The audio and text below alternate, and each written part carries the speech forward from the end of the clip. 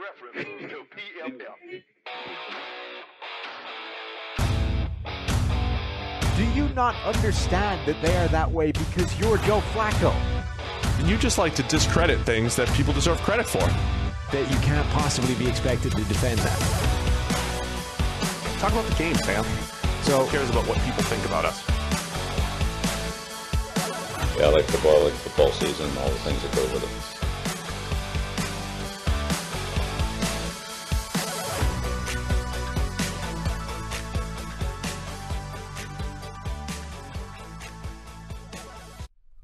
Welcome into the PFF NFL podcast. Steve Palazzolo back here with Sam Monson, and we are getting ready to review all of the Week 5 NFL action. You ready to go? yeah, let's go.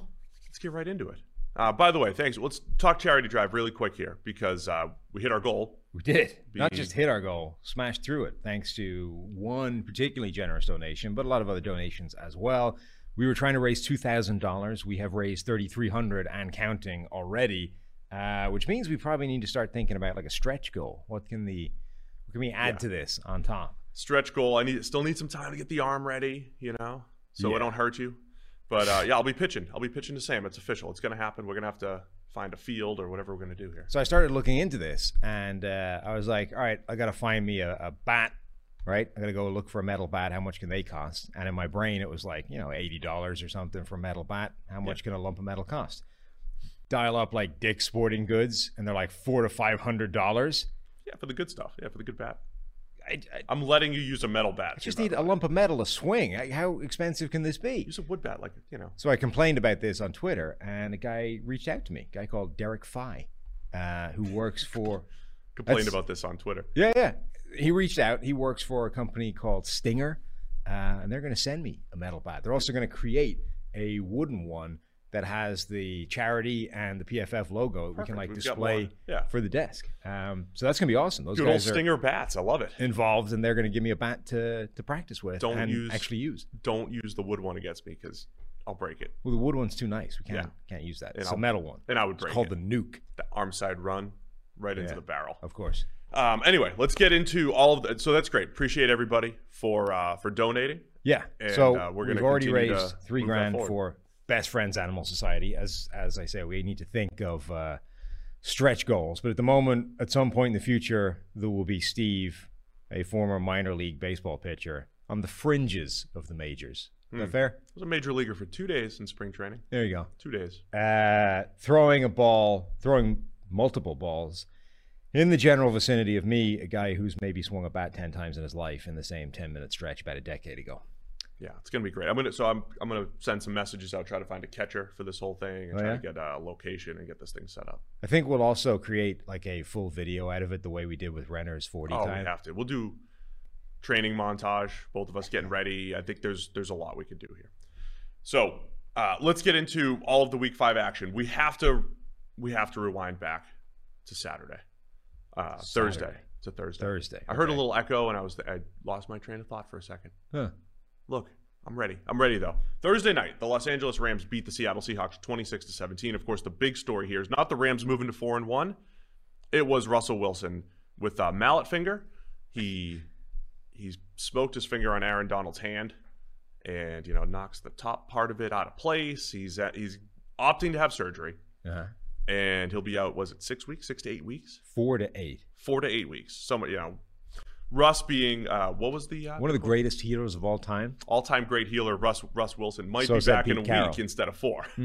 So we'll get to this later, but Saquon Barkley injured himself yesterday, and they were saying, the lower ankle sprain, out X amount of time, but he's a good healer, He's also a good healer? Not only a good healer. Now, look, Russ is one of the all-time greats, It's Wolverine, Jesus, Russell Wilson, those little lizards that lose tails and just grow them right back. Yeah. That's your list, right? I saw your healer rankings on Twitter. Saquon, just a good healer. Just a good.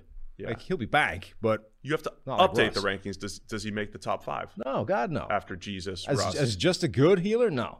No. You got to be an Good all-time will great not make to get the on the top 5. Jesus is a step above the rest Right. of those. Look, I that think. man shook off a case of death in a couple of days. Like, can't beat that. Yeah, it's unmatched. So Russ is out, and Seattle goes to Pittsburgh next Sunday night. when you look at the rest of their schedule, how deep the NFC West is, it's kind of a big deal. So do we want to talk Russ? We always need, Wednesday stuff to discuss. Do we want to talk more about Russ then, or at least acknowledge it here?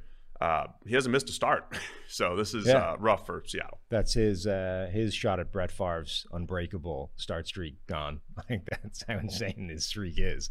And yeah, like obviously it's bad for Russell Wilson. His streak goes. The big thing for Seattle, though, is like this is a team that was relying on Russell Wilson like almost no other team relies on their quarterback, and that's gone for a while. So now it's Geno Smith's show. What can the rest of that roster do without Russell Wilson? Russ has a PFF grade of 90 right now. I think they have 2 other guys on the roster who have a grade above 80, and everything else is meh. Yeah, we'll talk about the Chiefs in a minute, but the Chiefs are 2-3. Seattle's 2-3. We're talking about some teams with elite quarterbacks at the top not being able to overcome the rest of their rosters. So it was a weird game, Seattle and LA. I mean, it was very odd on Thursday night in general, the game flow and all these different things. Matthew Stafford also had a finger injury. It wasn't as bad as Russ's, but clearly affected his ability to throw the ball. Not that you'd know it from the narrative coming out of the game. What's that?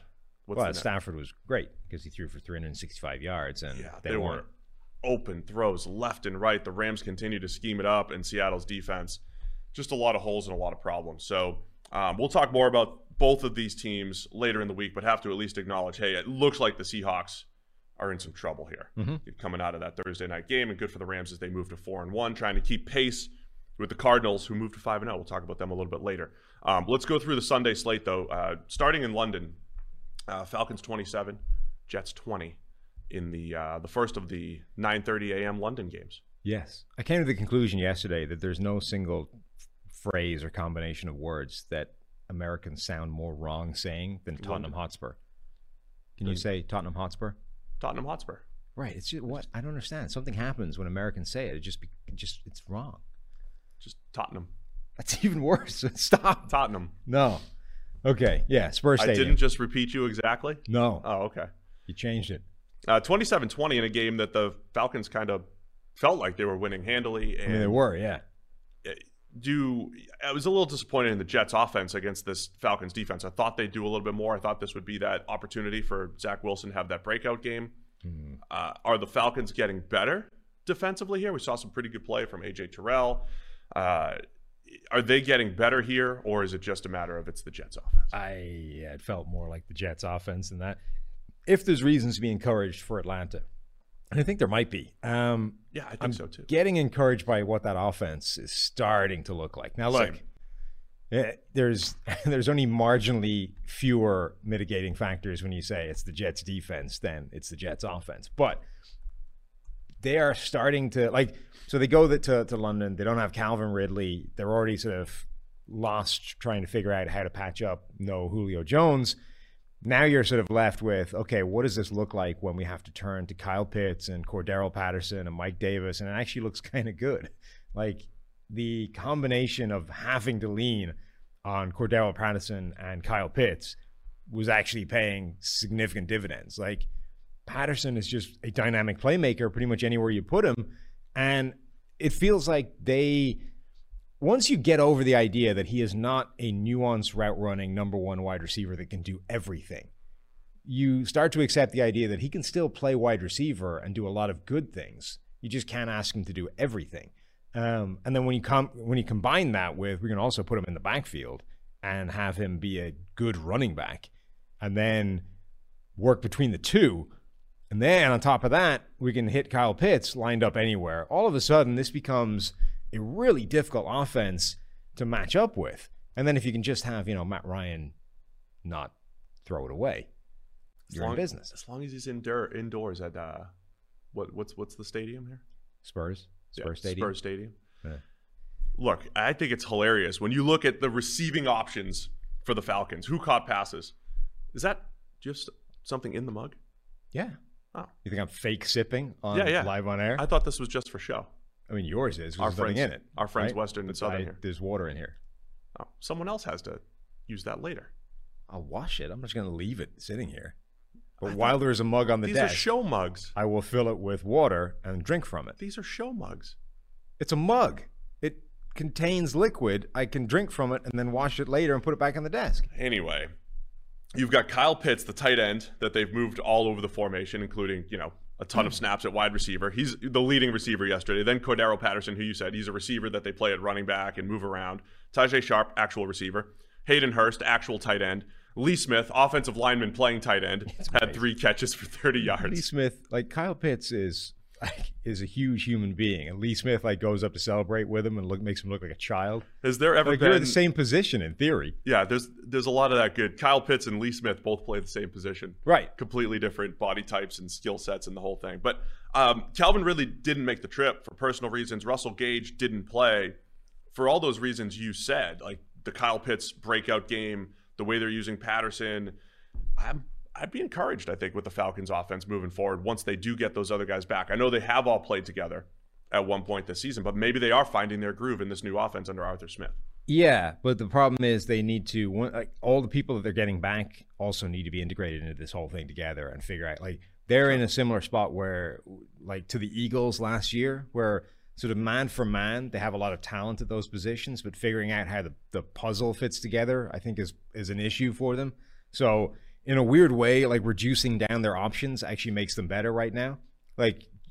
Instead of figuring out where the ball goes amongst all of these talented playmakers, you have 2 guys that are capable of doing anything of damage for you. Okay, Mike Davis is not a bad running back either. So 2 guys and a running back, now you have to figure out how it works. Okay, that's relatively easy because our options are limited.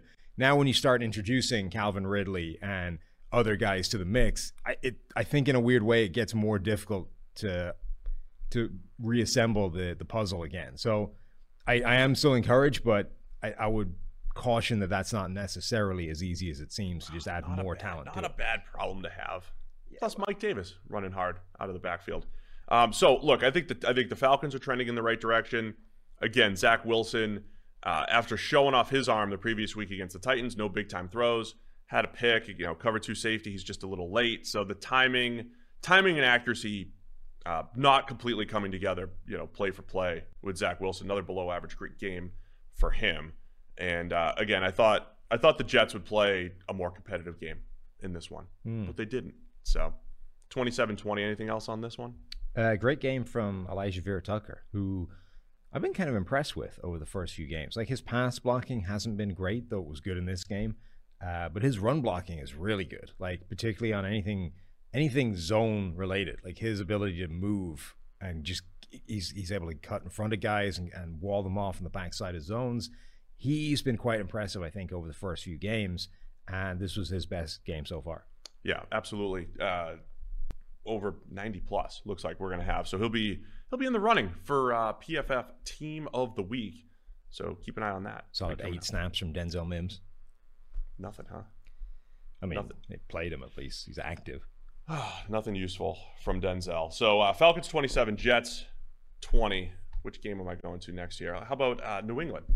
New England 25. Houston Texans 22. A game that the Texans looked like they had in hand. They did kind of have it in hand. So many strange things in this game. The first 3 extra points were missed in this game. There's a point where it's 12-6. Kicking yesterday was generally insane. Absolutely an absolute ton of missed extra points throughout the entirety of the NFL. At one point we'll get to later, nobody could make a kick in Green Bay versus Cincinnati. Kicking in general yesterday was just madness. We had a battle of the rookie quarterbacks, Davis Mills and Mac Jones. Yeah. Turns out that Bill Belichick, slayer of rookies, the only thing he can't handle is Davis Mills. Now, maybe you shouldn't have overreacted to Davis Mills playing against a good Buffalo defense in a rainstorm last week. No, because I think this is the other end of the spectrum. I think this is the game you don't overreact to. This is the one? I don't understand how it happened, but somehow Davis Mills was just hitting everything yesterday. Even the things that were like even a prayer.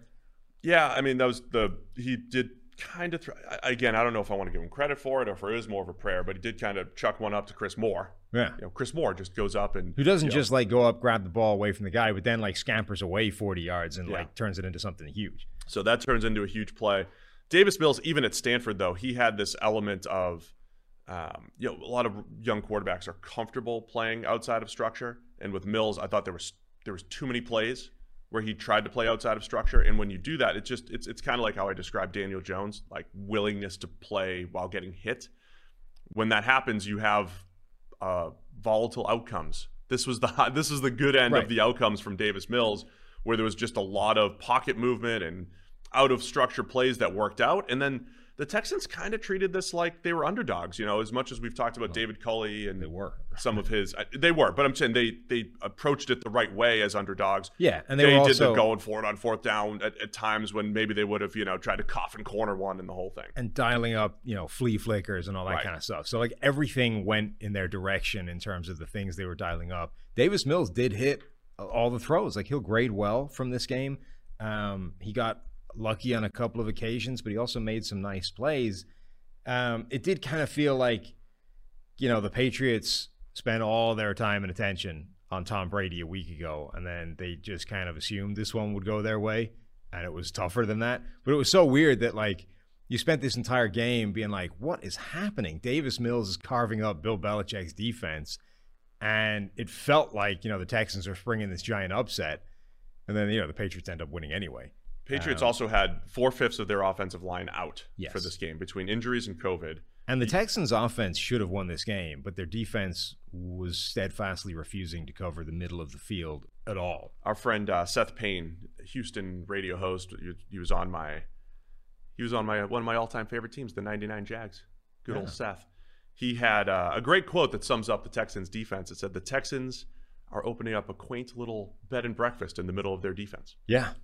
I mean, that's what it felt like, right? Mac Jones continued to attack it. Receivers were open. Which is where Mac Jones wants to go with the ball anyway most of the time. Like, they were just giving the Patriots exactly what the Patriots want. And, when you start factoring in, like, Damian Harris fumbling at the goal line rather than scoring a touchdown, like, it could have been more comfortable. Yeah, and Mac Jones, I mean, for years people said when you're facing Tom Brady and part of it's just the Patriots offense, you should be flooding the middle of the field and trying to force those outside lane throws. I would say that the game plan should be the same for Mac Jones. He is definitely most comfortable attacking middle, make him throw fades and comebacks, make him throw those, lower percentage passes. Mac Jones continues to complete passes at a high level. It's funny, man. He just doesn't miss a ton of throws. When he does, though, he kind of puts it in harm's way. Had a couple turnover-worthy plays in there to pull the grade down. But overall, hits the corner route to Hunter Henry for the game-tying touchdown. And then the Patriots drive down for the game-winning field goal, kind of eating up the rest of the fourth quarter. So Patriots came out on top as they should have, I think, coming in. Texans remain feisty, and that's it, huh? Yeah, I'm credit to Davis Mills. He played well in this game. But if he spends the rest of this time bouncing between there you go, I expected him to be bad, and just intriguing enough that he buys you back in for next week, that's going to be annoying. That's very Kyle Allen-ish. Yeah. Remember when Kyle Allen took over for Right. Washington? There was enough good throws where it's like, all right, look at it. There's a future here for Kyle Allen, the undrafted free agent with a pretty good arm. Yeah. I think Davis Mills has some of that. Yeah, that would too. be annoying is all I'm saying.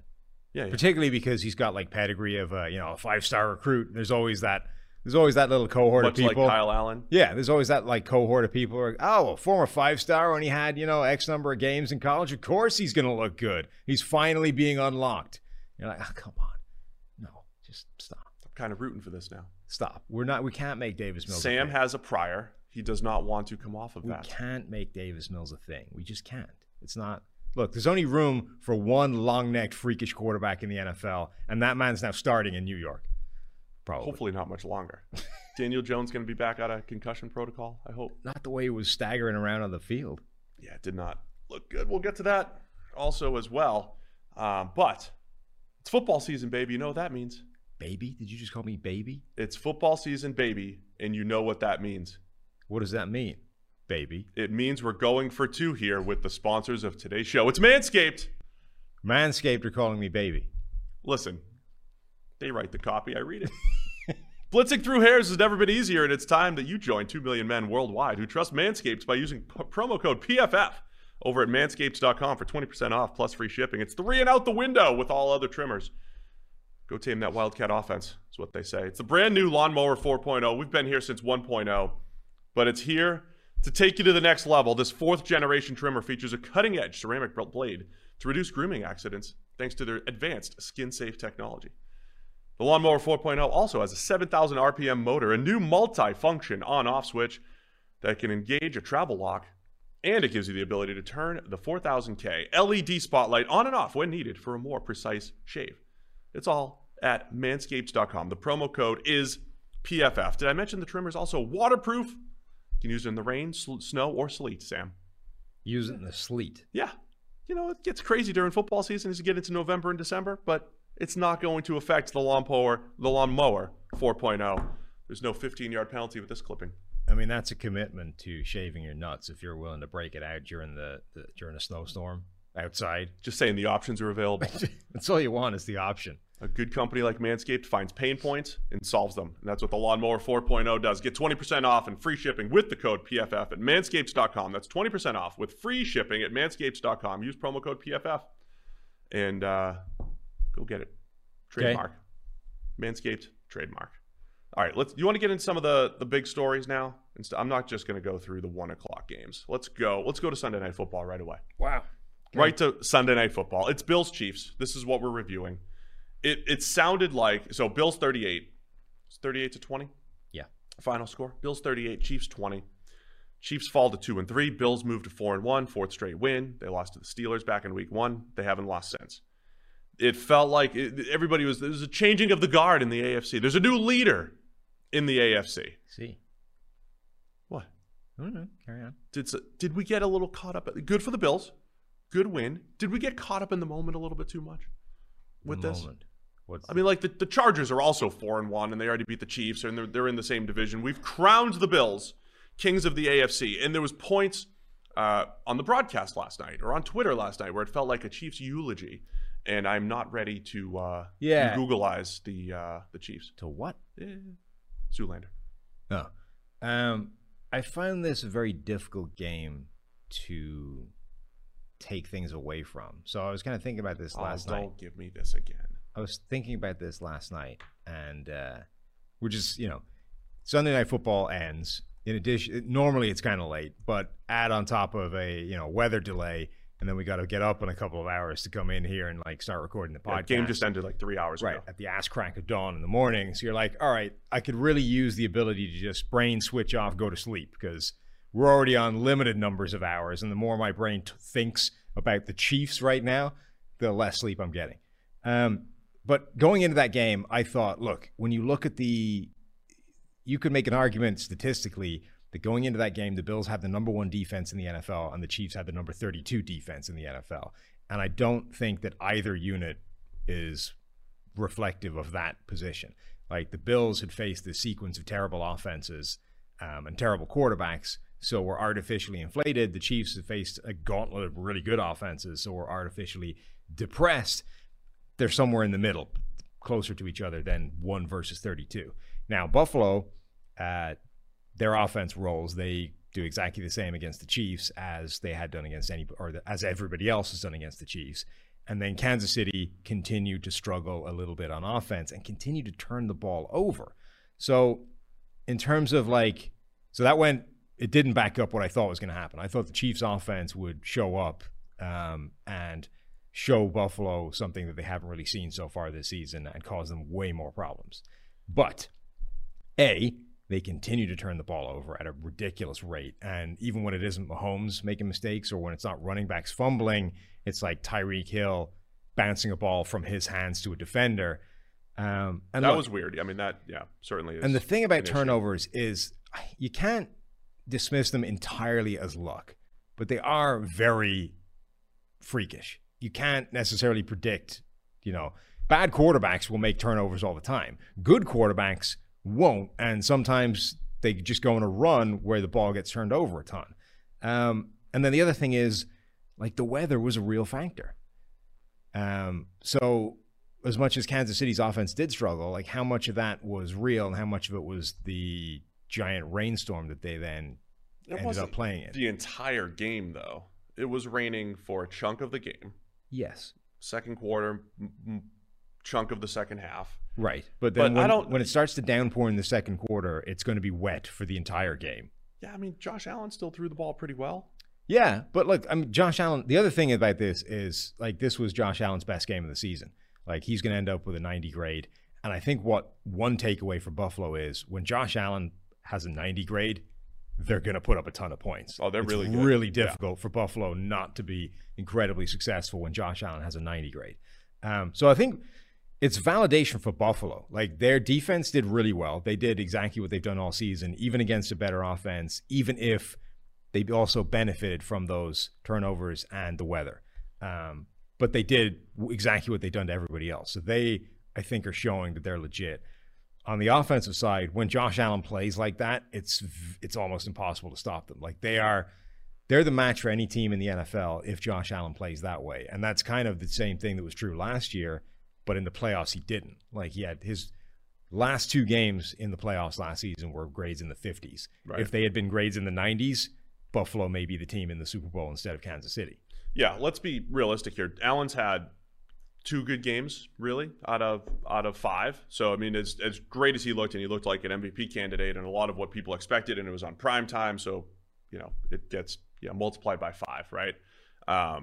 It was Allen's best game of the season. And how much does that coincide with just the Chiefs' defense, though, is an absolute disaster. At one point, Josh Allen had 7 completions for 219 yards.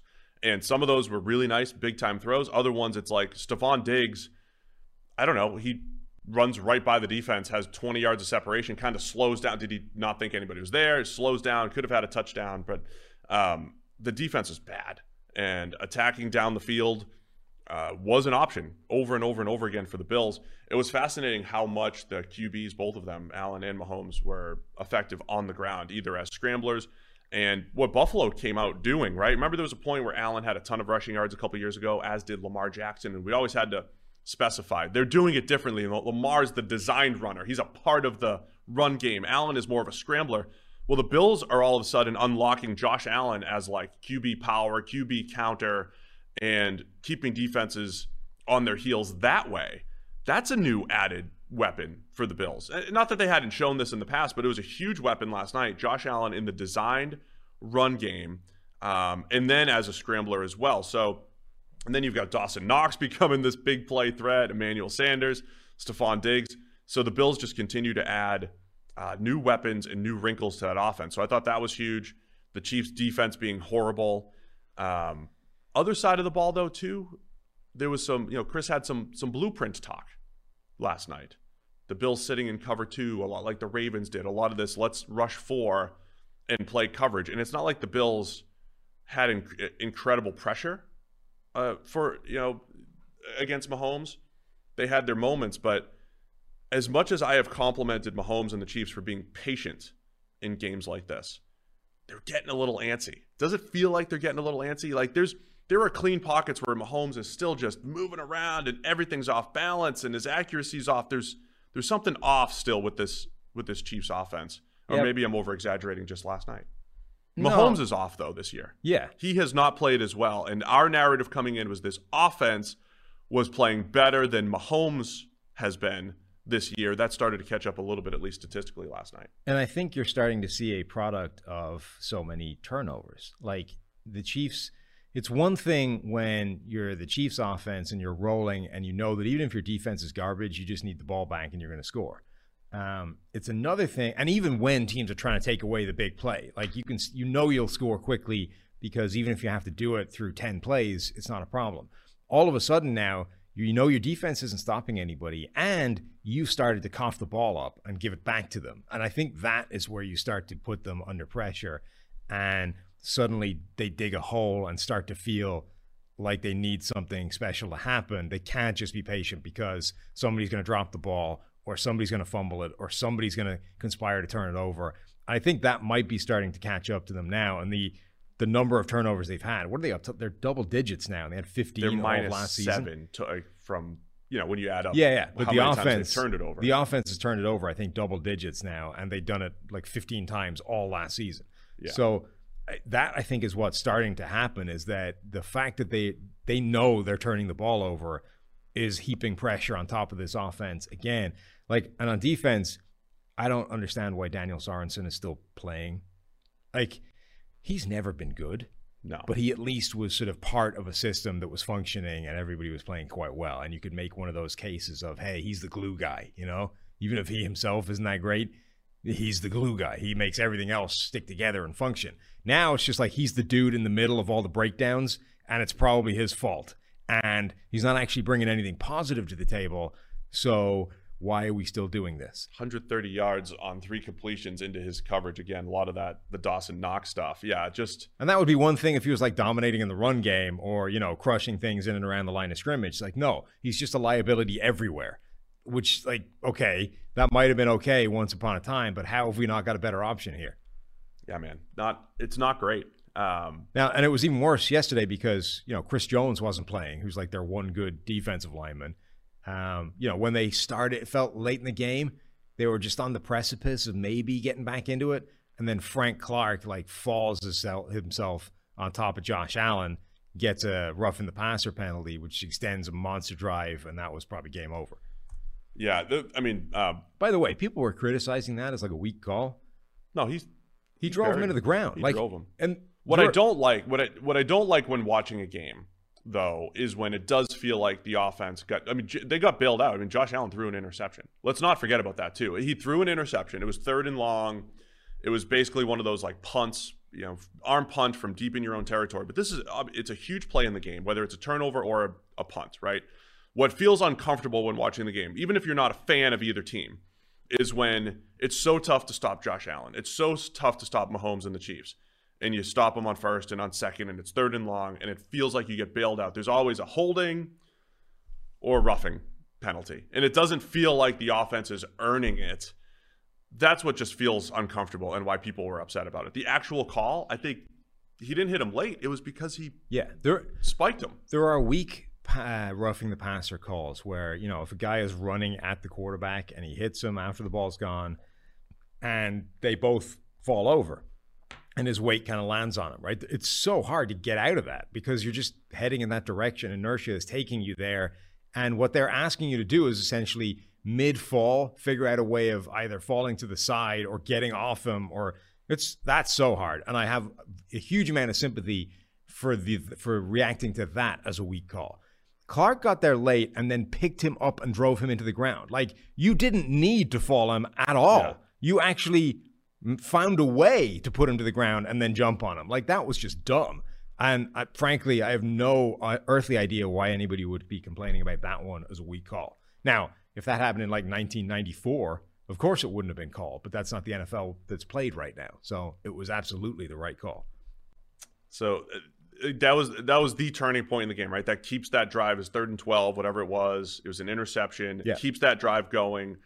But again, when you give a Bills offense or a Chiefs offense those extra opportunities, usually it comes back to bite. And that's sort of showing that, like, those are the plays that Kansas City needs now because they're in this hole where their defense isn't giving them it's not giving them the drive that they used to have last year. Like, they actually need that call to go their way so that they can try and get this thing going.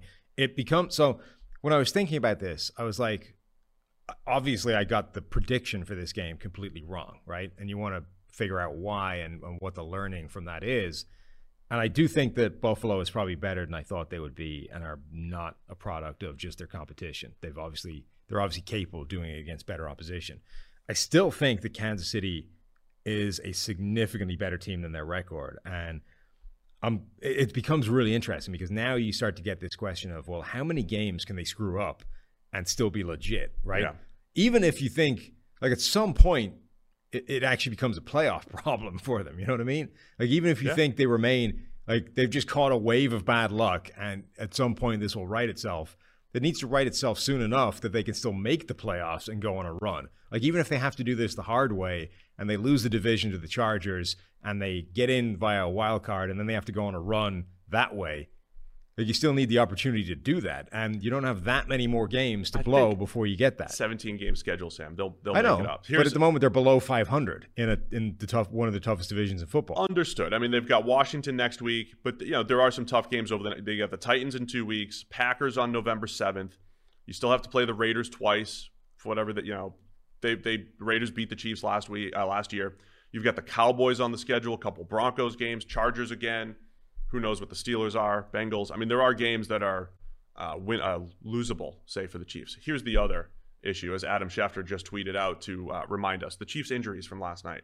Clyde Edwards-Helaire knee, that looked really bad. I mean, he got rolled up like a pretzel. Tyreek Hill has an unspecified knee injury. Joe Thuney has a fractured hand. That's their starting left guard, so he's almost assuredly out. And Travis Kelce has a stinger from that. Mahomes kind of threw a little bit of a hospital ball. Was it Jordan Poyer that went head-to-head with Travis Kelce late in the game with about 4 minutes left in the game? So we'll see. I don't know. I mean, a stinger is not a long-term thing. With a concussion, though, if you have a legit concussion, you can miss a game. The Tyreek Hill, though, that knee injury, something to keep an eye on for sure. Joe Thuney, fractured hand, something to keep an eye on. I want to push this maybe to the Wednesday pod if we remember Kansas City's team building effort, right? I mean, we spent all offseason only talking about the offensive line. Is that what's really starting to come back to bite them? There's just not enough depth at playmaker or most important, like not most importantly, but on the defense, right? There's just not enough playmakers on this defensive side. Yeah. I mean, I think when you losing Chris Jones is game changing. He's the one player on that defense that actually can completely transform games. Tyrann Mathieu as well, I guess, but that requires the ball going in the right area for him to be able to make the play. Chris Jones can impact the game every play if he's playing, particularly if he's playing inside, which I think they're starting to come to the realization needs to happen. You take him out, the defense isn't going to stop anybody. The bigger concern, like the fact that their defense has gone back from being averagely bad to being terrible, it's obviously not a good development, but they made the AFC Championship game with a defense that was complete garbage. So that doesn't, I think, explain everything that's happening. Yeah. The problem is that that's happening at the same time as them catching this wave of negative variance in terms of turnovers and like costly plays on offense. That can't happen. Like you can't, both those things can't happen at the same time or the Chiefs won't win enough games. I think the Chiefs will be okay in the long run. We'll see how much these injuries come back to bite. I think they'll be okay. I think Mahomes will play better and all that stuff. Bills finally gave up their first 20-plus yard completion, but it was just 1 for 5 from Mahomes. So the Bills defense, they took a step back last year, but this is the McDermott defense that they had from 17 to 20, to 19, basically, where downfield opportunities were limited. They kept things in front of them, and they just did a really nice job. So awesome all-around win for the Bills, a statement game, and I think they're right up there. Yeah, I asked on Twitter, are they the kings of the AFC? Let's not forget about the Chargers. I think the Bills and the Chargers are both right up there. Chargers also moved to 4-1. We'll talk about that game in a minute. It was like football from 2030. But first, another week of the NFL season means another shot to win big at DraftKings Sportsbook. Another great deal here. They're an official sports betting partner of the NFL, and new customers can bet just $1 on any NFL game and win $100 in free bets if either team scores a point. The last 0-0 tie in the NFL was in 1943, so I'd say it's a no-brainer. If Sportsbook isn't yet available in your state, DraftKings will not leave you empty-handed, Sam. Everyone can play for huge cash prizes all season long with DraftKings daily fantasy sports contests, and DraftKings is giving all new customers a free shot at millions of dollars in total prizes with their first deposit. So download the DraftKings Sportsbook app now and use promo code PFF.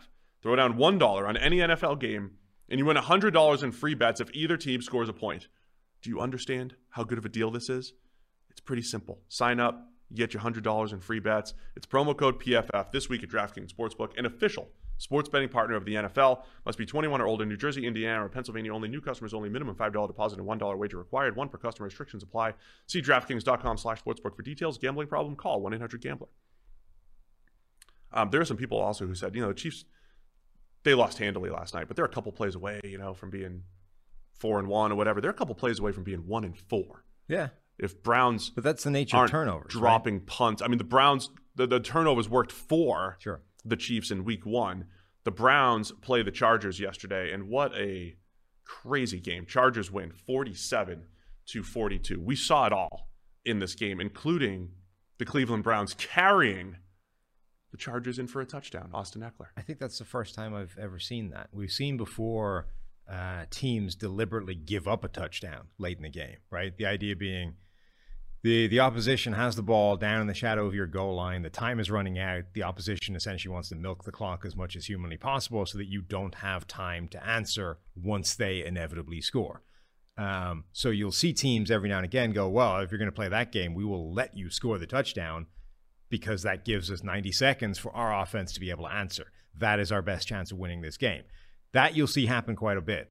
What I've never seen happen before is Austin Eckler carry the ball. So he carried it the first time, got down to the 1, gave himself up, carried it again, and sort of ran in to a bunch of bodies and was trying to find a way of like stopping, right, and not going any further. And John Johnson and other Browns essentially went, no, we are not going to give you the opportunity of stopping at the 1. We are going to drive you into the end zone so that you do score, whether you want to or not. So the Browns pushed the pile into the end zone to concede the touchdown voluntarily so that their offense got the ball back with 90 seconds left on the clock, needing to go down and answer with a touchdown of their own to win the game. And they didn't. It was, well, first off, the touchdown thing, that's why as a running back, Eckler was smart to go down on purpose. And then he was kind of doing the smart thing. Like, I don't want to run to the end zone. He's kind of dancing around and taking time. He didn't realize they were going to pick him up and, like Rudy. By the way, this is also the downside of being like a 200-pound dude as opposed to like 250. It's harder to pick the 250 guy out, like Derrick Henry. Yeah, like it's Derrick Henry and they're trying to drag him in the end zone and he's just, planted. I mean, Derrick Henry can just do that like child thing of like the dead weight, Yeah. Just try and carry this in. Whereas Austin Eckler, it's like, you're not that hard to push into the end zone. So this just the Chargers missed 2 extra points in this one too. This was another kicking disaster. This just felt like new age football. It felt like we were watching a football game from 10 years from now. So both coaches, 4th and 3, 4th and 4, 4th and 5, doesn't matter where on the field, they're going for it. Remember a couple of years ago, we saw that Rams-Chiefs game that was just high, like insane scoring. And we were like, this is the new NFL. This is what the league is creating, this arena league stuff of just answering scores back to back. And it kind of was, but this felt more like it because this was endless scoring and they were all doing smart things. Decision-making. Right. In there going too. for it on 4th down, voluntarily conceding a touchdown late in the game so that they could get the ball back and answer and all those kinds of things. It was all the scoring of that Rams-Chiefs game plus all of the smart analytic-driven decision-making stuff that was giving you a better chance of winning the game. Like that, this was the new NFL. Chargers head coach Brandon Staley continues to, he says all these things that get the analytics Twitter hot and bothered. And everybody else. Like that's the thing. Like, he's saying smart things, but also connecting them to the also old school football right. stuff. Also say, look, we got to be physical. We have to run the ball, but you don't need to run the ball to set up play action. What was it? Sack. He said, the sack's overrated. By pressure is not sacks. Yeah. So everybody comes out. I've been saying that for years. We're all, exactly. Nice job, Brandon. So that was great. It was a fun game. I think on both sides, the Browns. First off, let's talk Browns for a minute here. They have these games where their offense is just incredible. I mean, they had over 500 yards of offense. Both teams did over 500 yards of offense, but the Browns' run game looked unstoppable. Nick Chubb, 7.7 yards per carry. Kareem Hunt had 61 yards and 2 scores as well. Chubb just weaving in and all through the Chargers defense. And I think that's part of the run game. If you're playing a Chargers team that's inviting the run and they've got guys up front playing 1.5 gaps and the way they tend to do that, when you make that one really good block, all of a sudden you have the numbers advantage, and the Browns do a really good job of that, getting the numbers advantage in the run game. So they took advantage of it, and that's a big reason why they put up 42 points. The Browns running backs had 259 yards after contact. Yeah, not bad. 259. That's a lot of yards. Yeah, not bad at all. And then offensively, I mean, you have David Njoku. There has been Njoku. Some kind of moratorium or like some kind of like behind the scenes adjustment of his pronunciation of the pronunciation of his name. He went from Njoku to Njoku, and I'm not sure there was like a conscious reason for it or if people just started doing it. It's Njoku. Yes, that's what I think it is, but many people now don't call him that. So anyway, he had a 71-yarder, 7 catches for 149. The Browns continued to spread the ball around because it was that tight end that Njoku. Can I give you a great stat? And Peoples-Jones were the top 2 receivers. Go ahead. I'm stealing this from ESPN Stats and Info because it's good. We don't normally do that. We normally rely on our own data, but this one's great. The Browns are the first team in NFL history, including the playoffs, to lose when scoring 40 points with 500 yards and 0 touchdowns, right? So that's pretty impressive. But you know how many games we're talking about? Like 5? No. Before this game, the NFL was 442-0 in that scenario. The Browns made it 442-1. Oh, okay. With that combination, Yes. That's new age football, man. 442. Somebody has to lose. They are the first team in 443 attempts to lose with that scenario. All that said, and then Baker finishes 23 of 32, over 300 yards, in part because of that big 71-yarder, a couple touchdowns, passer rating of 122.5. Herbert's passer rating was 122. But when you're watching Baker and Herbert, it feels different to me, right? Herbert has this carry the team type of feel, and he benefited from some busted coverages too. No doubt about it. Mike Williams getting behind the defense a couple times. It feels like of all the receivers on the Chargers, Mike Williams would be the one easiest to spot in terms of running loose in your secondary. Cover the 6'4" guy. The 6'4", 220-pound dude running in the middle of the field should be easy to spot. Yes, I would agree. Yeah. But it feels different between Baker and Herbert, yeah? We need to talk about that last drive. The Browns concede the touchdown deliberately. Now you've got a high-scoring, big game with 90 seconds left on the clock. Go down and score. And they make an absolute balls of it. And when it happened, because this was a signature moment, right? Baker Mayfield is kind of going toe-to-toe with Justin Herbert in the game. Now you get your shot. 90 seconds. This is your Tom Brady drive, right? Yeah. Make yourself something that people are not giving you credit for. And when they got the ball, 90 seconds, I said to you, zero chance. There's no way they're doing it. And they made an absolute mess of it. Like I've talked before about how it's when you see Tom Brady or Joe Montana or Peyton Manning, when they start these drives, the starting play is often something like small and inconsequential and, gains 6 yards. And you're like, well, what the hell is that doing for you? Yeah. But what it's doing for you is making sure that even if you make a mess at a second down, third down's manageable. And you can just make sure that you don't go 3 and out. Because what you don't want to happen is to be suddenly facing 3rd and 10 on that first series of that drive and just be in a hole. So it's just getting it started and making sure that you can pick up another first down and then start moving somewhere. But they just spent all the time moving to midfield. You're like, you've pissed away most of your time now. You don't have enough. Once they got to midfield, it was just like Hail Marys into the end zone. It was just one of the worst managed drives I can remember seeing in a critical situation. Yeah, and again, that was what felt.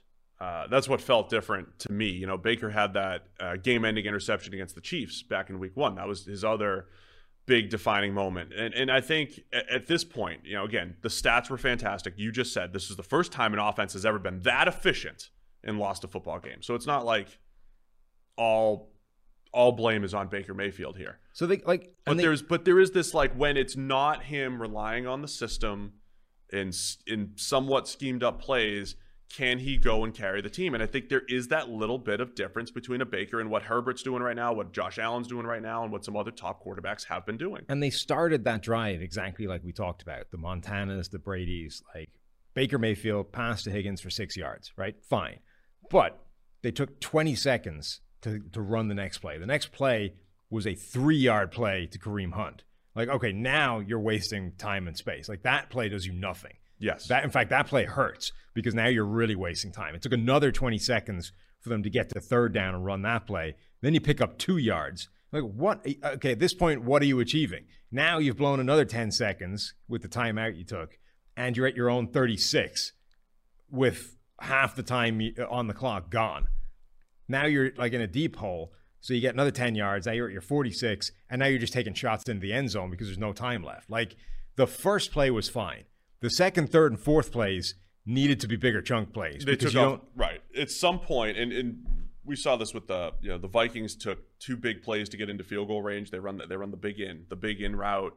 At some point, you have to attack the middle. If you have enough time to attack the middle of the field, or a big in. If you're going to blow 20 plus seconds on a play to use the middle of the field, which you can still do, it has to be a bigger play than 3 yards or 2 yards.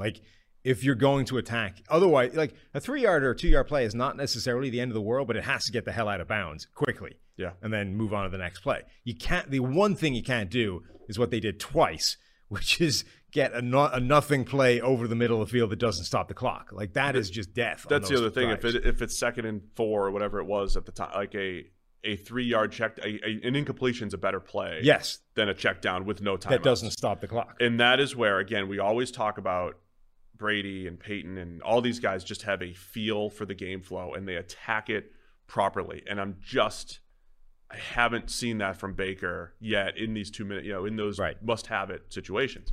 Herbert, on the other hand, I think Mike Renner might be writing on PFF.com that Herbert's the leader in the MVP clubhouse and all that stuff. And there's a strong argument for that. I mean, Herbert's been one of the best quarterbacks in the NFL this year. He threw for 4 touchdowns, ran for another, and big play after big play. Even with the busted coverages, we're still talking about, hey, when he needs to roll out and make a play, and accuracy's been fantastic. Herbert played another outstanding game for the Chargers. Yeah, he has been really good. He's definitely in the MVP conversation. I don't know if I'd put him at the top of it, but it is. Baker Mayfield is not a bad quarterback, but it is interesting like how strong the contrast between the two is, and how much more confidence you would have in Justin Herbert delivering in those key situations than you have with Baker Mayfield delivering, even though, right up until that point, they'd essentially been going toe-to-toe. Like that is the difference between those truly elite quarterbacks and the guys that aren't. Here's one. I mean, it's fourth quarter, 3:50 left. Chargers are down a score, down 7. 3rd and 5. You see the pocket compresses a little bit. Herbert rolls out, throws the ball about 30 yards downfield on a rope, and flips the field, Sam. That's what Herbert does.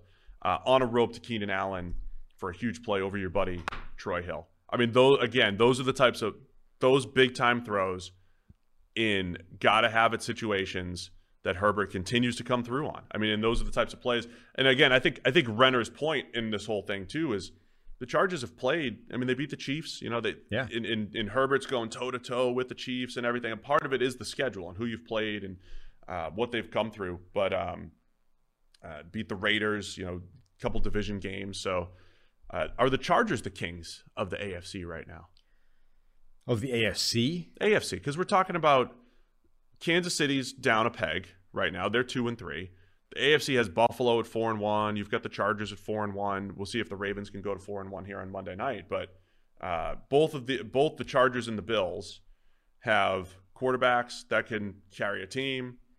And even though the Chargers defense got absolutely gashed, they've at least shown flashes of having a reasonable defense at times this year. I don't know if they're the kings of the AFC, but I think the more interesting thing is they're now putting themselves in control of the AFC West. Like, we expect Kansas City to bounce back at some point and start picking up those wins that they're dropping right now. But the Chargers are now 2 games clear of them in that division. Yep. They have a 2-0 record in the division. They're a game ahead of Denver and Kansas City, or a game ahead of Denver and Vegas, rather, 2 ahead of Kansas City. They're putting themselves in a position to take a division that everybody essentially assumed Kansas City was going to win at the start of the season. And they may still do it, but the job is becoming harder. Yeah, it really is. And again, I think, Chargers putting themselves in position with, going forward in their own territory. I mean, like at their own 30, man. They're going at their own 30 and just holding on to the ball and saying, score as many points as possible. And this is similar to Baltimore, like the last couple of years, is whatever about how Lamar Jackson or the offense or the defense is playing, that they are stealing percentage points in win probability versus everybody else because they're making those smart calls. The Chargers are doing that with Brandon Staley. From hearing him speak that he understands how all this stuff is working. That collection, the defense, the offensive scheme, just the way everything is functioning is probably only going to get better the longer he's there. And that is hugely helpful. I'm not, me, I don't like to I like to make bold declarations, but not to overreact. The AFC with Mahomes in Kansas City, with Herbert, with the Chargers, with Josh Allen in Buffalo, Baltimore with Lamar, and the Bengals and Burrow and Browns and it's good. It's good AFC, man. It's going to be tough, and there'll be some ebbs and flows. So there's no declaration of Chargers or Bills, but right now they look like they're in control. They look like the best teams in the AFC at the moment. By the way, one last point on this. Rashawn Slater went up against Myles Garrett quite a lot in this game, gave up his first sack of the season, an inside spin move to Garrett. On that inside spin move, Austin Eckler was chipping Garrett on the outside, and it was one of those plays where he kind of chipped him so far, sort of reset Garrett so far to the inside once he adjusted to it that Slater kind of couldn't keep with him and got inside and made the sack, right? What I love about that is Slater is such a badass that he went and told the running backs to stop chipping. Yeah. It's like, I feel better. I'm more comfortable one-on-one with Myles Garrett on the outside than I am with you taking a shot at him and like readjusting everything and causing problems. Like, this dude is a rookie 5 games into a season going up against like a Hall of Fame caliber player right now in Myles Garrett, playing out of his mind, saying, you know what? Leave me one-on-one with him. I am more comfortable being one-on-one with him than I am you getting involved and screwing me up. 2 things on that. We have data that does suggest that is the case, that chipping can actually be more detrimental to the tackle. And I was just talking to a high-end NFL tackle last week about this particular situation, about how you do have to change your pass set if you are expecting outside help, and you protect the inside a little bit more. The whole thing, but it can throw you off, right? I think they are more comfortable not having that extra help. I think a lot of players would feel that. I love that 5 games into his career, not only does he feel it, but he has the confidence to go and tell them to stop doing it. Like, yeah, that's great. That's next level hero stuff. And against Myles Garrett, like that, endless respect for Rashawn Slater. So impressive win for the Chargers, 47-42. Next week's NFL games, week 6, there are some games where that look a little lopsided, but the Chargers are playing the Ravens. I believe it is next week. So that'll be a good one coming up. All right, let's get through the rest of the slate here. Let's go Saints 32, Washington Football Team 22. Saints with a big win. The Jameis coaster continues.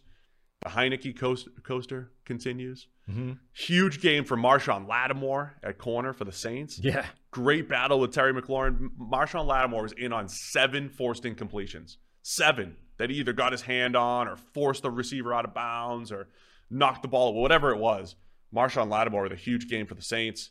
And it was a big win for the Saints, just trying to keep pace in the NFC. They moved to 3-2. It was. This was a game that was kind of, there are a few quarterback encounters that are more like fun per play than Taylor Heineke against Jameis Winston.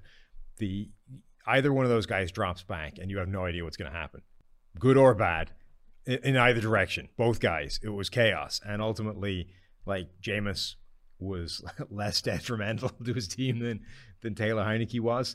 Jameis is running this weird thing right now where it feels like every throw he attempts is a bomb. But there's actually enough quick game stuff in there where it isn't. And his average depth of target was only like 9 yards. It just lands right somewhere in the middle. Right, which is kind of where it's been throughout the season. But it feels like every time he drops back, it's just like a 50-yard heave. That's what makes it confusing to describe a quarterback outside of their system, because Jameis had been the opposite previously. When we used to always talk about him throwing the ball down the field and being aggressive, it wasn't him throwing 50-yard bombs all the time.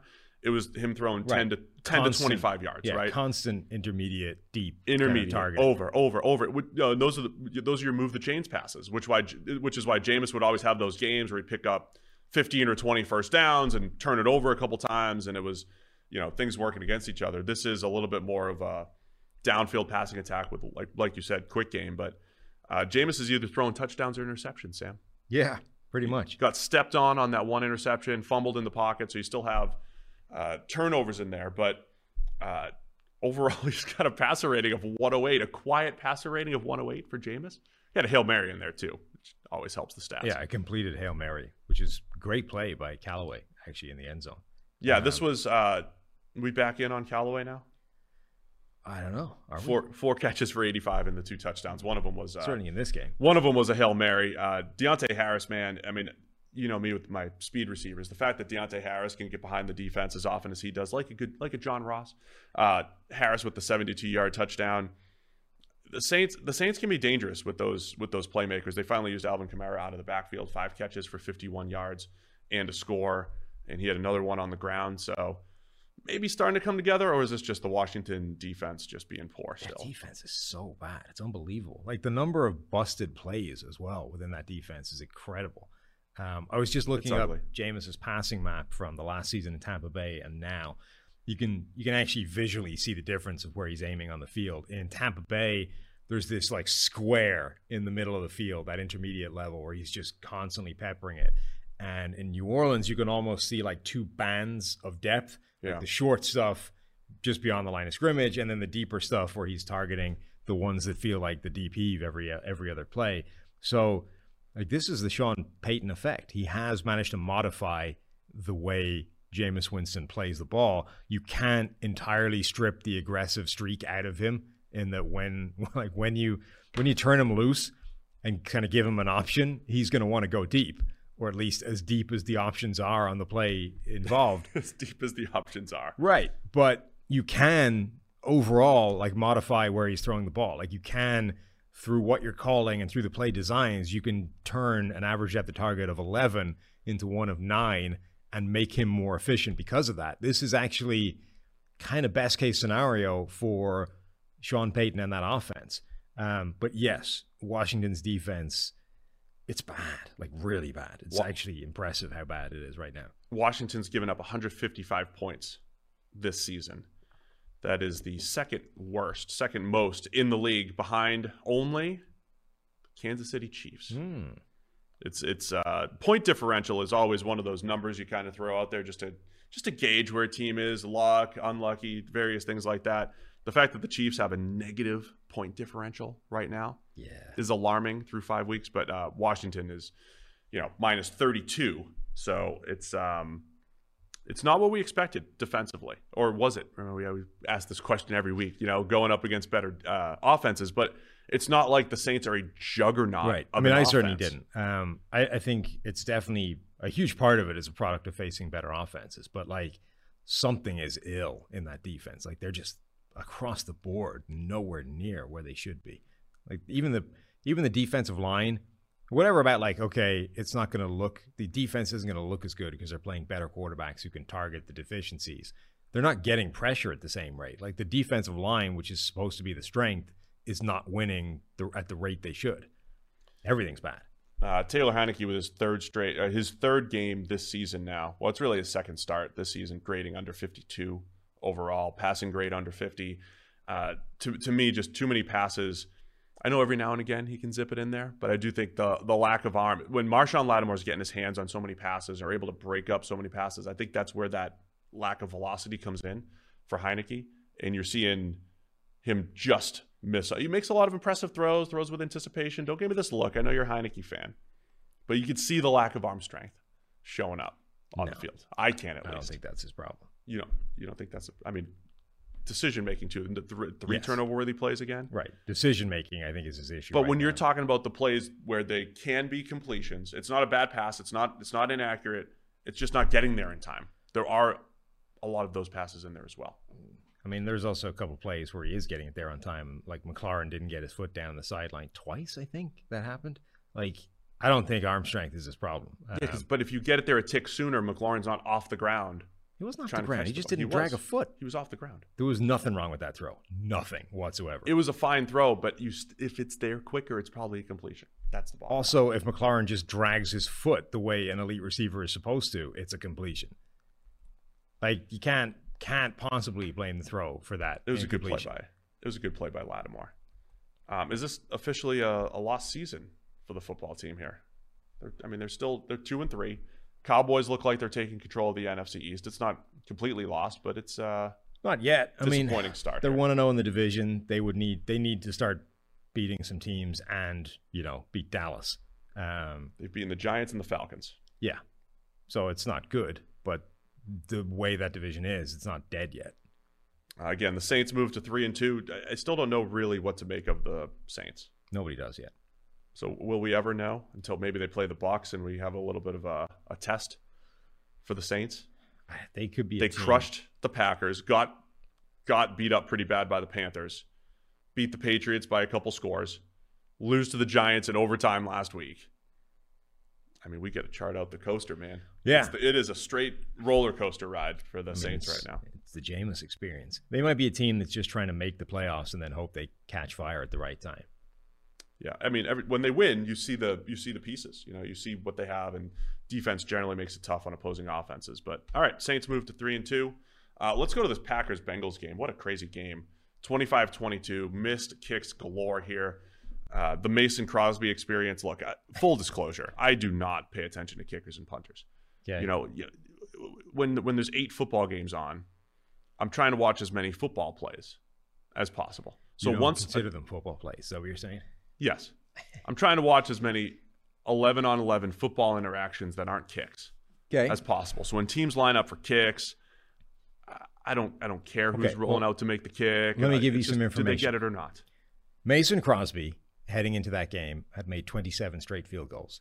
Mason Crosby in the last 2 years had missed 2 field goals. Mason Crosby in the last 4 minutes against Cincinnati missed 3 field goals, including 2 that would have been game winners. Plus an extra point earlier in the game.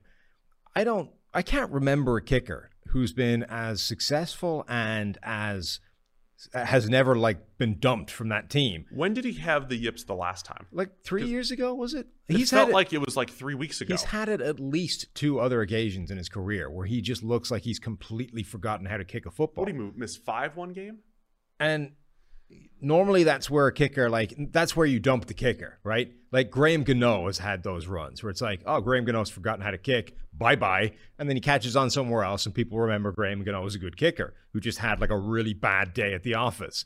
But that's normally when a kicker does that, the guy gets dumped from the roster. It's kickers are really good right up until they miss, then they fall to pieces and that team has to get rid of them because you can't piece that back together. It needs a hard reset, which is you're fired.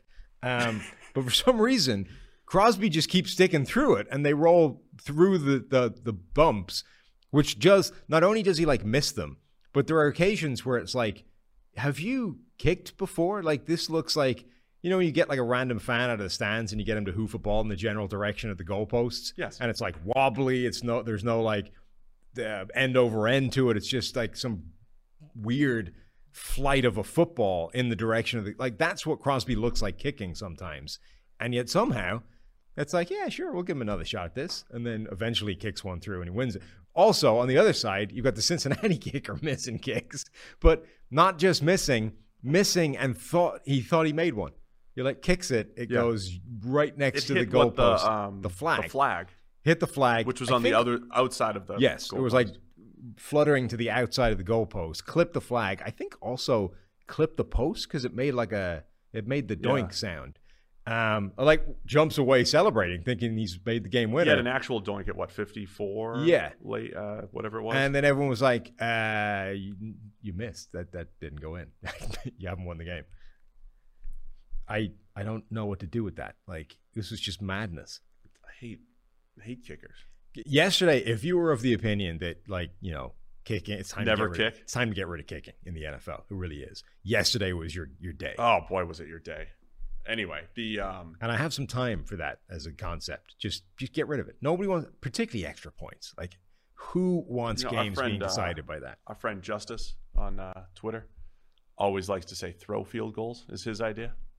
Have somebody throw them through the uprights instead of kicking them. That's his idea that I'm not totally on board with, but he's at least thinking outside the box. Okay. Back to the Green Bay game. Another Rodgers Davante Adams show here too. Davante Adams has 206 of the Packers' 344 receiving yards. Of course, the key play though was Aaron Rodgers to Randall Cobb in overtime. I think this is the one. Here's what's tough recapping the game. How many times did a team make a big play to get into field goal range? Yeah, and I can't remember if that was the missed or the real one. I'm pretty sure this is the real one, the game winner. A 3rd and long, great throw to Randall Cobb under pressure to Aaron Rodgers to Randall Cobb, his free agent signing, his trade. Neither one of these teams. So the Cincinnati Bengals couldn't stop Rodgers to Davante Adams, and the Packers couldn't stop Joe Burrow to Jamar Chase. It seemed that both those guys were completely uncoverable throughout the entire game. And yet somehow, despite most of overtime as well, the two teams combined for 47 points. That's it. It's how is this not a higher scoring game when neither team can cover the opposing number one wide receiver? It should have felt like the Browns and Chargers game, right? Yeah, it should have been 40-42 with just both receivers going off and no chance of either of them being stopped. Jamar Chase had his biggest play was this kind of breakdown where Burrow kind of starts moving to his right, finds Jamar Chase coming deep across the field, hits him in a play that I'm pretty certain should have been broken up. Like, was it the arm was there. Was it Darnell Savage who Ball kind of dived just across missed. the front of it and went to like swipe it down with one arm and just missed with the arm, and it went right through him, touchdown. But Chase was awesome. Devontae Adams was awesome, and yet somehow it didn't result in more points than it did. I like Big MGM in the comments saying this felt like a game that should have ended in a tie. It felt like it at one point that we're just going to tie here, Bengals and Packers. Here's what it really felt like to me. It's the upstart Bengals against the always been there Packers with Aaron Rodgers. And over again, it's like, well, these are the games Rodgers and the Packers always win. But then they kept letting it slip away. And it was like, all right, here's your, like, the Bengals are that close. Doinks and just misses and all that stuff from being 4-1. The Bengals being right there with the same record as the Chargers and the Bills that we're talking about as kings of the AFC. The Bengals, for a team who's just trying to turn the franchise around, they really missed this opportunity here. Noted kicking expert, would you have even attempted that last kick? What was it? 2 minutes left in overtime, Crosby. 4th and 1 from the Cincinnati 32. It's a 49-yard field goal. Crosby? Yeah, and he's just missed 3 straight in addition to an extra point. At that point, I probably would have gone for it. Right. Now, the way you described Crosby, though, like, good for the majority of his career outside of like these 2 and 3 game stretches multiple times in his career, right? It's been, again, I'm losing track. At least 3 times. He's had games where he's missed 5 field goals, including right? this one where he's just forgotten how to kick the ball. I would get it to extra point. I would try to get it to extra point territory and keep it in Rodgers' hands. And I was a little surprised actually at that point that they went for it. At that point in the game, went for the kick. If Mike Kicker they were right. Yeah. If Mike Kicker missed 3 straight field goals and an extra point earlier in the game, at that point, I'm honestly thinking like we are scoring a touchdown or nothing. Like, I'm not sending him out again. Yeah. But not only did they send him out, like a 49-yard field goal is not trivial, particularly when your kicker can't kick. Outdoors after everybody's been missing left and right. The bottom line here, I think, too, though, is like from a Bengals perspective, man, they really do have something in Jamar Chase. It wasn't just, 70-yard touchdown. There was just, he's the go-to guy. He's and a like legitimate spectacular plays, not legitimate just game changer. Like it's not just volume, and he's not just sort of getting open. He's making incredible plays at the same time. Like it looks like LSU Jamar Chase. It's the same guy. Burrow had a couple passes that he would want back. The late interception was weird. It was a miscommunication. There was a crossing route where I think it was Boyd went the opposite way of where Burrow was. I don't think he even did that. No, what it was though is he settled down and there's a linebacker to his outside and Burrow wants him to work away from the linebacker to the inside, and Burrow just never knows if there's a linebacker to that side, which is why he isn't doing that. I mean, he would have if he stayed on the route, if he did his little shimmy and then he continued the way Burrow was throwing it, it would have been a bang-bang collision with DeAndre Campbell. It wasn't as bad as it looked, is the bottom. No, it wasn't as bad as it looked, but I don't think the receiver's wrong the receiver didn't run the wrong route or anything. He just settled in the space because there's 2 linebackers. He's splitting 2 linebackers. Burrow is expecting him to work away from one linebacker's leverage, never knowing that there's a second one where he's leading him to. So like it's a bad play by Burrow. It took me I saw 3 replays of it and couldn't figure out who the intended receiver was. Yeah, because it looked like he threw it directly. I mean, he did. I thought there was like another crosser somewhere that I hadn't seen enter the shot yet. Right, he did throw it directly to Devondre Campbell. There was some weird stuff happening there. By the way, is playing out of his mind in the first 5 weeks of the season. Huge pickup for the Packers.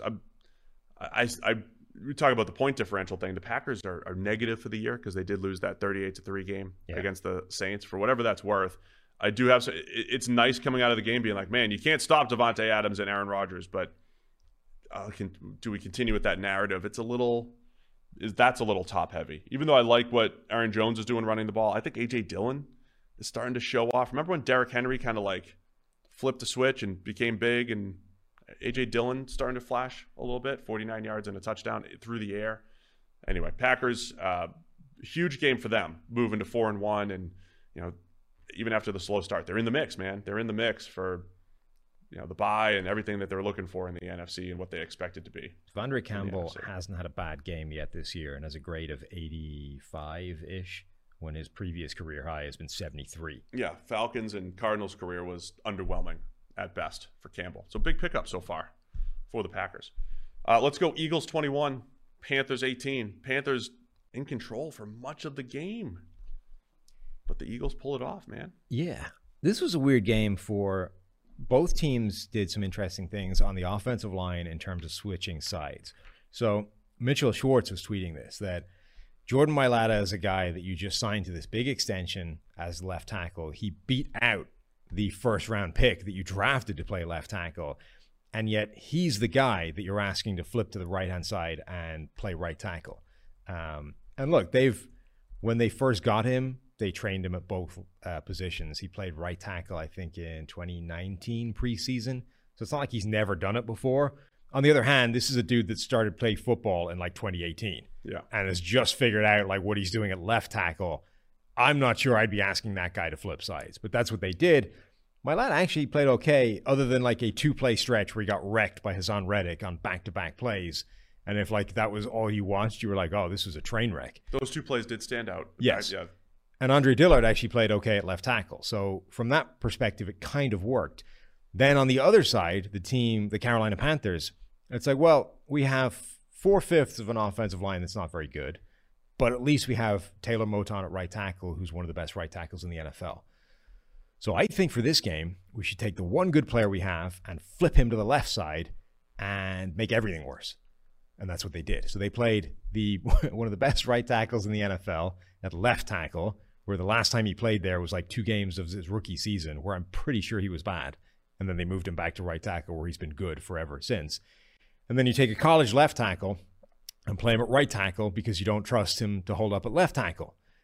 Brady Christensen. Where there's really no difference. Unless you're talking about the actual rushers that he's facing in that particular game. Which, by the way, is a movable thing. Like, even if that was true, and it's like, we need to keep him away from player X, there's nothing stopping the team from moving player X to his side and screwing you up anyway. This is what happened with the Chiefs in the Super Bowl. They didn't have they compounded things by putting right tackles at left tackles and the whole thing. So Panthers with a pass blocking grade of 36. They gave up 25 pressures. Everything was bad. Like, they literally made the only good player on the offensive line to the same standard as everybody else, which is to say awful. So the Panthers offensive line got wrecked. Sam Darnold was under pressure a ton. Sam Darnold plays worse under pressure. This was the cautionary tale from the Panthers before the season. We were like, that offensive line is so bad, I don't know that it will matter that they have great receivers and a good offensive scheme and all those kinds of things. This was the game where it came back to bite them, and at least a portion of it was their own creation by taking their one good player and making him bad. Well, it was a Darnold comes back down to earth game, but it was also, the Eagles have these games too where their defensive front does dominate. Say what you want about the Panthers. It's a good defensive front. Yeah, but it was when you have dominant pass rushing outings from Javon Hargrave, Derek Barnett, Josh Sweat, Fletcher Cox. I mean, all of those guys got after it. All of those guys, when the stats come out, Premium Stats 2.0, for all of you elite users, when the stats come out, go check out the Eagles pass rush grades. They're all green. They're all excellent. They won this. They won this up front, as even though the Panthers, again, it felt like the Panthers game, they were in control for most of the game. It was their game to win. They were up 15-6 going into the third, 15-13 into the fourth quarter, or late in the third quarter. It was 15-6 late in the third quarter. Felt like more as the Panthers letting this one slip away, but credit the Eagles, staying tough and winning the trench battle was the key here.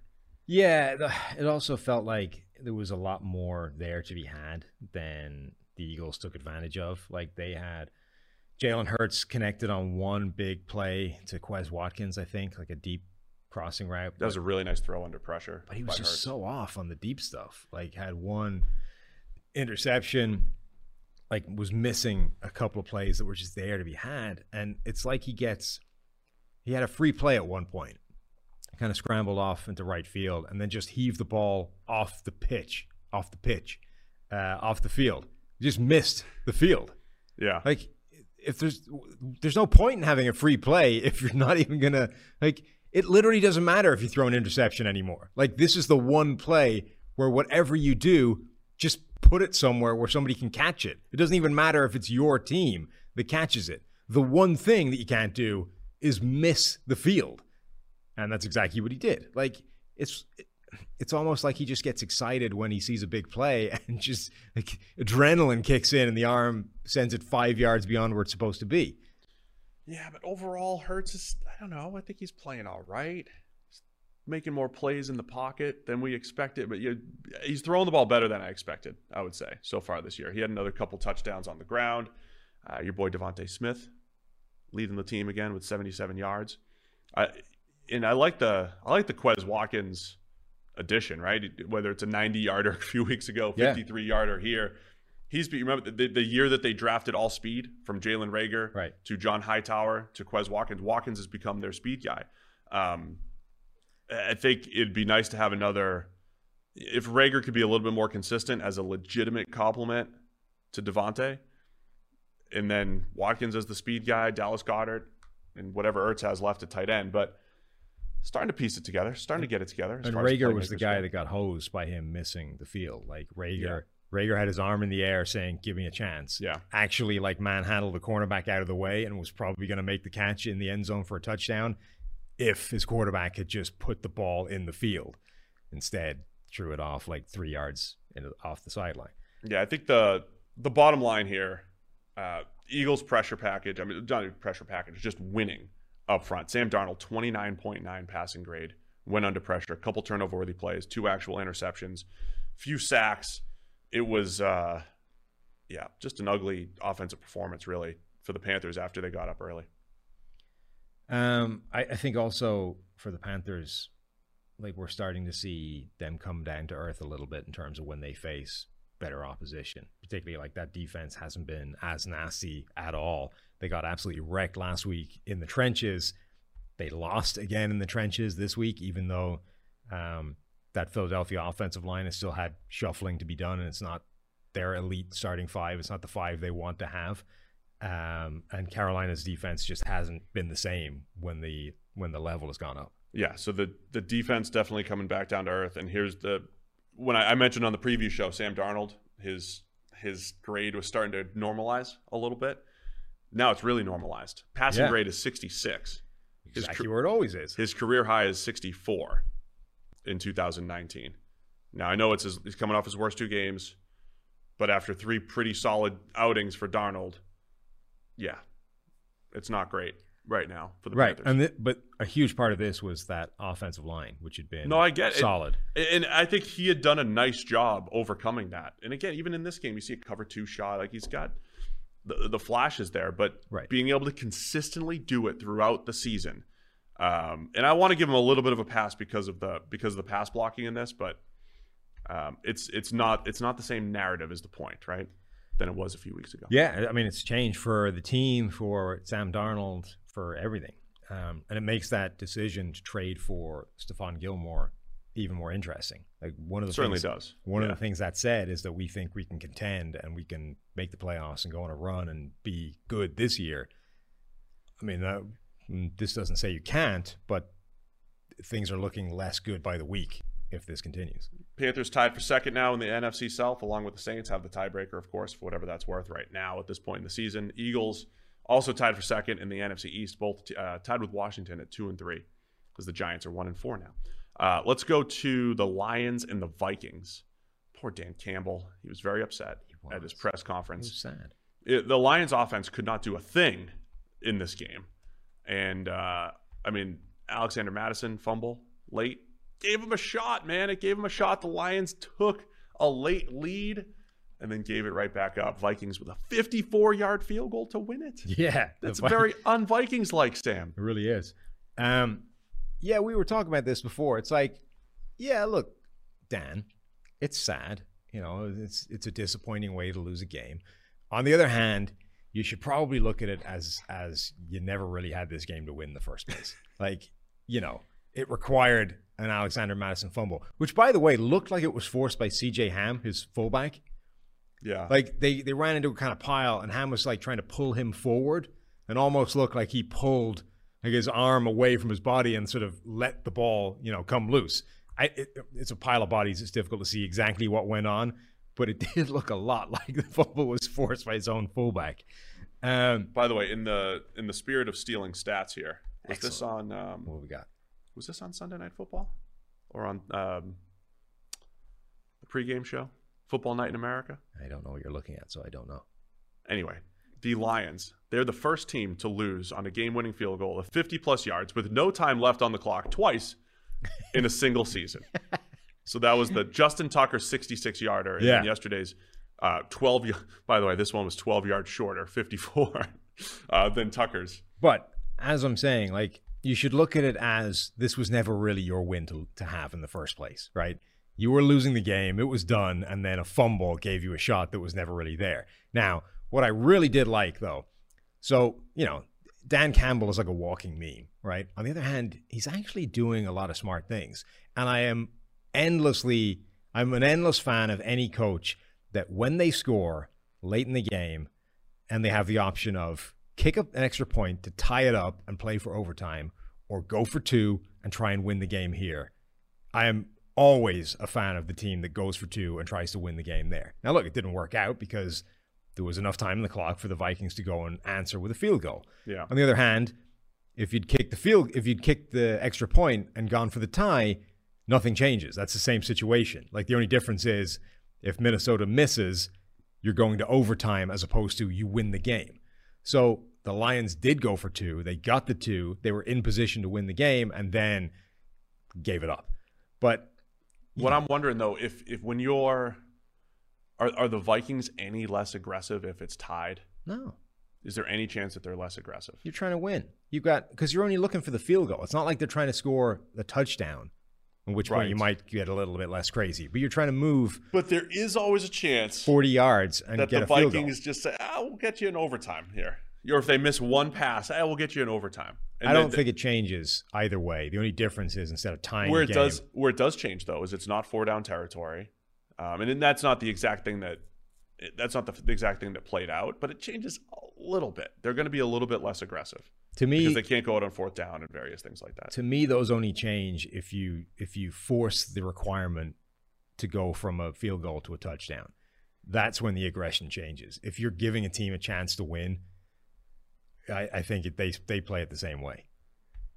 But that's what happened. You know, Cousins makes a couple big throws over the middle of the field to get them into field goal range.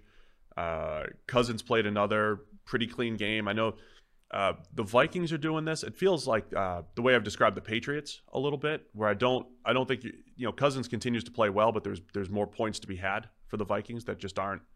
That they're just not getting there, right? Yeah. Justin Jefferson, the star again, 7 catches for 124 yards. And this was another game. Uncoverable.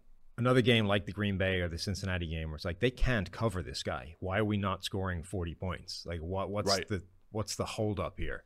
Because early in the game it was like if the offense is just feed Justin Jefferson, the Vikings are going to put up 1 million points because Detroit just can't stop it. From a Lions offense perspective, there was just their lack of receiving options. Quintez Cephas and Amon-Ra St. Brown. I mean, they're nice complementary players and everything, but if they're your dependent players and TJ Hawkinson or whatever, that's what you're seeing. A lot of 3rd and long screens and just not great offense for the Lions. That was what we expected from them. They scored 17 points in part because you get the late fumble, and they're it's pretty much a 9-point game from the Lions offense. Spectacular one-handed interception from Eric Kendricks. Oh, that was fantastic. Absurd play. Like that's one of the catches of the season. Like forget position. Like if you get to the end of the year and you're like, what were the catches of the season? You're going to have all these plays from wide receivers, and that pick from Eric Kendricks just like sticks out one hand into the window between him and a corner and ends up not just breaking it up, but like picking it off. Ridiculous play. And then Christian Darrisaw saw his first play of the season. I'm pretty sure more than exceeded all of the rookie snaps that the Vikings have had before now combined. Yeah. Played 28 snaps. Didn't look great, but frankly, the alternative is Rashad Hill. So what the hell? Like, I would imagine he starts from this point on, and that can only be a good thing, I think, for the Vikings.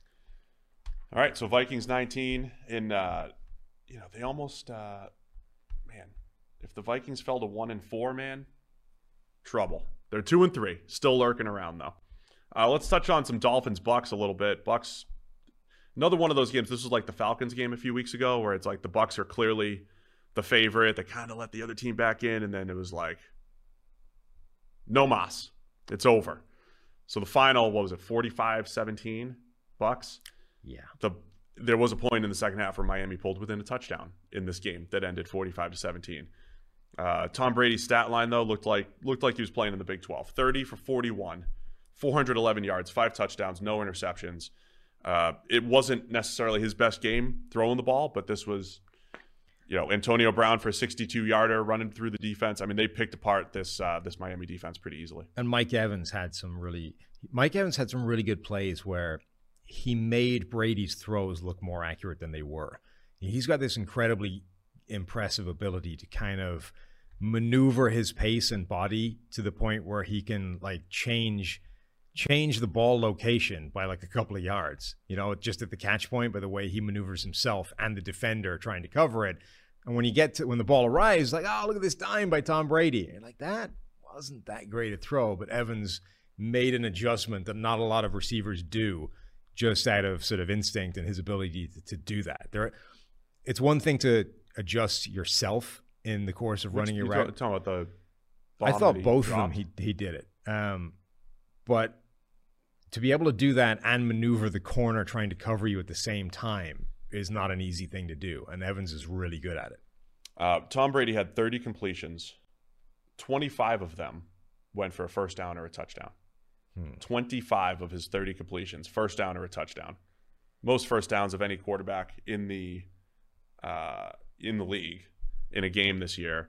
So it was another dominant effort. The other sneaky addition for the Bucs here is Leonard Fournette playing pretty well, like actually slipping tackles, and he made Jerome Baker miss a few times, the highly paid coverage linebacker, whiffing in the open field. So Bucs take care of business, and offense looked really, really good. And this is without Gronk again in this game. So you're just going to completely ignore the great plays that Jacoby Brissett made. Jacoby Brissett had multiple plays where there was one play where he should have been sacked twice, and he still completed a pass. He had another play, beautiful dime in the end zone. Was it Preston Williams? Yeah. Williams had a nice little sideline catch early on too, but a dime just past Richard Sherman. Sherman interfered with Preston Williams is what happened, and couldn't haul it in. Great throw by Jacoby Brissett. People on Twitter and Mike Renner bitched that I called Jacoby Brissett fun to watch. I defy you to watch this game and come to any alternative conclusion. It's not always good, but it is fun to watch, damn you. It just is. I mean, there are very creative ways of checking down. There are very creative ways of throwing the ball 5.7 yards per drop back. Yeah. Jacoby, yeah. I told you yesterday, Jacoby Brissett leads the NFL in PFF grades on throws that take longer than 4 seconds to come out of his hands. Now, that's most of his throws, but still, it is fun to watch. It just is. That's a fact. I will not be told otherwise. For Miami, they moved to 1-4 here. And I wasn't expecting them to win this game. But Right. for a team that we've lauded the secondary, investment, they should have played this one a little bit tighter, I think. Or at least not given up 25 first downs and 30 completions. Sure. Right? But I think it just shows the problem in coverage, right? Like, you can be a really good coverage player, and yet if you're going up against Antonio Brown and Mike Evans, and like, those guys can just beat you anyway sometimes. If that happens, your investment was for nothing. Like, Byron Jones and Xavier Howard each gave up over 100 yards. They each gave up at least 6 catches. They each gave up at least a touchdown. They each gave up a passer rating of at least 149. Like, if there's not much more you can do than throw all the resources at that position and then hope your really good coverage guys hold up. And if they don't, you're kind of boned. Yeah, another one of those games where you see the Bucs star power, right? AB goes for over 100 yards and 2 scores. Mike Evans over 100 yards and 2 scores. We talked about him. Godwin has another 7 for 70. And Gio Bernard gets in the mix for a touchdown as well. So Brady it wasn't with all the Herbert MVP hype and all that stuff. Brady quietly throws up 400 plus yards, 5 touchdowns, another really good game. He remains our highest graded quarterback by a wide margin. I think he'd be the MVP for me so far at this point. Mm-hmm. Bucs 45, Dolphins 17. All right, what else? We got a few more games to get through here, huh? we just got a lot to talk about. How about Tennessee 37, Jaguars 19? I think I predicted a comeback for the Jags. They're gonna offset all the negativity this week with Urban Meyer. Yeah, how'd that go? Ew, poorly. Yeah? Poorly. Okay. Despite 149 yards and a long of 58 from James Robinson on the ground. He's good. The rallying of the team seemed to take place entirely when Urban Meyer threw a challenge flag. And everyone, like, he got, I think, multiple different players, like, gave him the old ass slap, you know, for, good work, Urban. Yeah. He looked like he was auditioning for, like he was trying to send a message to Tony Khan. Oh, yeah? And trying to get back on AEW. Because remember, Urban was a part of the show. Yeah, it was in his office. It was in his office. Uh-huh. And Urban looked a little uncomfortable in that first Yeah? AEW shot. Him and Charlie Strong, they were a part of the wrestling show during the preseason. But this was like Urban he's like pulling up the red flag. He's like looking to the crowd and looking at the other. You know, it was almost like he was trying to get people fired. I thought he was going to have the dramatic throw. It looked like he was waiting for that. But it seemed, I think he was waiting for somebody in the booth to like give him the go. Of course he was, but I'm trying to build up the But the like, wrestling aspect of it. Evidently, he wasn't getting the instruction that he was looking for. Like, go or no go. And he was getting pissed off by it. But eventually, like, throws the flag. And then, like, that was we're all in this together. We're throwing the challenge flag. It's like, well, okay, but like, it would be more helpful if we were all in this together and, like, making plays and not losing. But, you know, whatever. Whatever gets you through the day. Tennessee wins a game without, Julio Jones was out. So you got Marcus Johnson leading the way for the Titans receivers. A.J. Brown's only 3 catches for 38. Another Derrick Henry grinded out game, man. 29 carries for $130 and 3 scores for Derrick. Yeah, it is interesting that A.J. Brown hasn't really done anything yet this year. Like, he hasn't. Now, okay, like a hamstring injury is one of those awkward things where... Even in week 1, though, he didn't look... There was like 1 or 2 plays where he looked explosive. Yeah. There are other plays where he looked That's what off. I mean. He hasn't... off physically. He hasn't shown up yet this year. And that, I mean, our whole narrative on Tennessee was what happens if those guys that they're relying on, the physical freaks that you can't match up with, if they're not there or they don't show up, what else is there? Now, against the Jags, it doesn't matter. And particularly when Derrick Henry is rolling... But against other teams, it does. And if you don't have Julio Jones and A.J. Brown isn't the player that he was his first 2 years, do you have enough? You have enough to beat Jacksonville, sure, but do you have enough to beat real teams? Yeah. I don't know, man. 37-19. The Titans shouldn't be beating them by this badly. I thought that the Jags were going to turn a corner a little bit, and the Thursday night game against the Bengals, who were so close to 4-1, I thought they were going to start moving in the right direction. But the defense is just bad. Yeah, issues defensively for the Jaguars. Their defense grade as a team is going to be a 44. Run defense grade of 29. So they just weren't getting off blocks, weren't tackling. I mean, it was just a simple, another win in the trenches for the Titans here. Not a great Trevor Lawrence game after, has he turned the corner against Cincinnati? No, hasn't really turned the corner. 2 more turnover-worthy plays, 2 actual interceptions. Or if he did, 1. If he did turn the corner, 1 was negated. He turned right ran around the corner and then came back again. So it's going to be a long season for Jacksonville. The other question, Jacksonville. Laviska Shenault only has 3 targets. Like, you don't have DJ Chark. Dan Arnold's their leading receiver.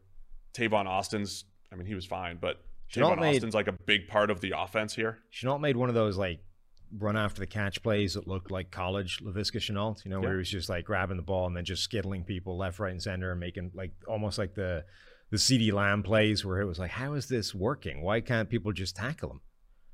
Getting Trevor Lawrence playmakers, though, feels like it's going to be an off-season priority. It looked okay on paper coming in, but if Marvin Jones isn't as consistent and Laviska is just a sporadic piece of the offense, then they've got some work to do in that area. But good job by the Titans taking care of business, getting to 3-2 in that one. Let's go Steelers-Broncos. Steelers 27, Broncos 19. Big Ben rejuvenated a little bit. I want to go back to the preseason, though. I said Chase Claypool is the most important non-quarterback on the Steelers. Maybe TJ Watt is, because Watt was back and dominant. But when you have Claypool go, take a little out route, turn that into a big play, 59-yarder. He goes 5 for 130. When Claypool can take over a game, the Steelers can create offense. They also ran the ball finally for the first time in like 30 years. That's the big thing. But no, I think Claypool's the big thing. It was nice that the Steelers ran the ball, but Claypool is the big deal here. The Steelers' offense was functioning because they were able to run the ball for the first time in a long time. And Denver, they got off to the 3-0 start. They've dropped 2 games since. They played real teams since, and a little bit like Carolina, they've just been controlled a little bit in the areas that were really good. Denver's defense has been incredible this year, but they got beat up front. Pittsburgh's offensive line won the battle in the trenches, and all of a sudden they were able to move the ball, and that makes the passing game more dangerous. And then Big Ben, shows up with a couple of plays here and there, a couple of deep shots. I don't quite understand why every time he tries to waddle out of the pocket, his instinct is to throw the ball straight to a linebacker. That's not helpful. Or fumble. Tried to give Alexander Johnson one. You couldn't come up with it. But like they were winning up front, and because of that, they were able to keep the scoreboard ticking over. Right, the game started off pretty close and hung on quite close. Then Pittsburgh just kept going, adding some points. A huge penalty on Denver, leverage to turn a field goal into a touchdown. Yeah. Which didn't help. But then, Teddy almost executed the comeback. He did. He, first of all, connected on a deep bomb to Courtland Sutton. That was the play that Drew Lock makes, and the one you're questioning whether Teddy really has in the arsenal. Teddy's been made that play. Made another nice play to Kendall Hinton, who had incredible catch by the sideline. By the way, he's a great feel-good story, right? He's one of those guys. Quarterback Kendall Hinton? Yeah, there's a few players that you're just happy to see succeed, right? This is a guy who got absolutely screwed last year because the real quarterbacks for Denver were assholes and decided to screw around with the COVID stuff and hang their tracking devices in different corners of the room to watch film together in violation of the COVID protocols, and consequently all get excluded from the game. So one of the things last year is why is the NFL screwing Denver in this way by making them play the game without any quarterbacks? Yeah, we didn't find this out until... Right. Then it surfaced that was the reason. The Denver quarterbacks essentially brought this upon themselves. So the NFL said, well, no, screw you. If you're going to mess around with this, this is what you have to deal with. So Denver had to play Kendall Hinton, a wide receiver from their practice squad, at quarterback. This was after, remember, they petition to have their quarterback coach activated as a starting quarterback? That was how ridiculous this was. So Hinton goes out there, goes 1 for 9 or something insane, just gets annihilated in that game. And you're that poor dude's NFL career is going to be one game of getting lit up at quarterback on half a week's notice. But they kept him around. Now he's making plays at wide receiver. Scored a touchdown, made an insane sideline grab in this game, almost got them back into the game.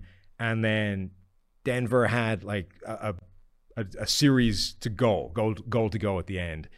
Couldn't get in, and Teddy ultimately throws a bad interception on 4th and goal, and game over. Yeah, I mean, it was a better effort from the Steelers defense too, from what we've seen over the last couple of weeks. But yeah, good synopsis of what's happening. I agree on the Kendall Hinton, the nice story. TJ Watt back, full board, highest graded player on the Steelers defense, I believe, dominant again. They are different. They are different when TJ Watt's out there. Sure. And playing the way he is. Devin Bush had a really nice game at linebacker. Cameron Hayward. So is this the Steelers back on track, man? Can they keep the running game back on track here? I doubt it. There's too much evidence of it not being good. But I think what it shows is, if a couple of things go in their direction, if they do get elite pass rush out of TJ Watt, and if they can run the ball, they're still dangerous. Yeah. If those things aren't there, there's too many flaws and too many problems in this team for them to be good and dominate. But this is probably evidence that there's a floor to how bad Pittsburgh can be this year.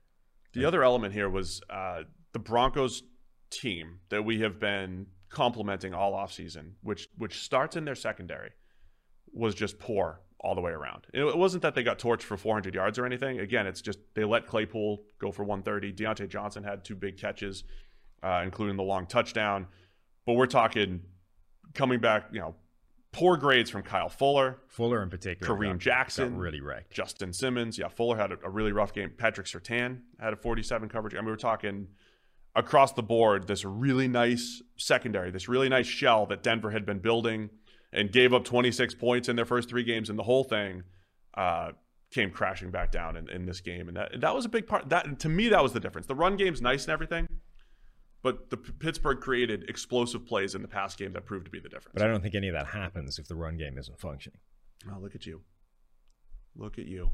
On the basis that it hasn't when the run game hasn't functioned so far this season. Yeah. All right, let's go. We got a couple of these 4 o'clock games here. Chicago, the Bears, 20. Vegas, 9. Speaking of coming back down to earth, what happened to this Raiders offense? Bears win, though. Justin Fields throws his first NFL touchdown. Yeah. What'd you think of this one? The Bears' defensive front has been pretty dominant the last few weeks, actually. That was... if it wasn't for the fact that Justin Fields was getting annihilated against the Cleveland Browns defensive line, like a story in that game would have been Chicago's defensive front is beating up one of the best offensive lines in the NFL and keeping the Browns offense to like no points. And then, the game just kept going and the Bears offense kept getting hammered, and eventually the team pulled away. So it kind of went unnoticed, but that's 3 weeks now where that defensive front for Chicago has been really dominant. And, the Vegas offensive line is not in great shape. And, Joey Bosa was making the point that if you start to pressure Derek Carr, things do kind of unspool for him. And that's kind of what we're seeing. But obviously... should we have seen that coming the same way we saw Sam Darnold playing? He's under pressure a lot. The offensive line wasn't great, but he was still playing well. Should we have seen that coming with Carr and the Raiders? I mean, they moved first round tackle Alex Leatherwood gets kicked inside the guard for this particular game because the pass blocking has not been great for the Raiders overall.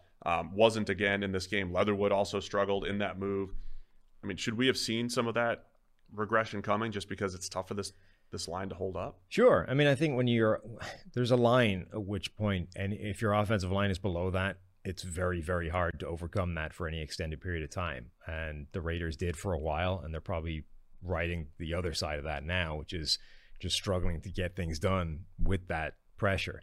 But I think obviously, the Raiders not being as good as they looked, the Raiders struggling on offense, that's definitely one story. But to me, I think obviously the bigger part is what does Justin Fields look like? Because this wasn't the game that it could have been. It wasn't the Browns game. He wasn't in a completely non-viable situation. But you kind of look at things that were happening, and it wasn't a radically different game plan to anything from those first 2 weeks. And Here we go.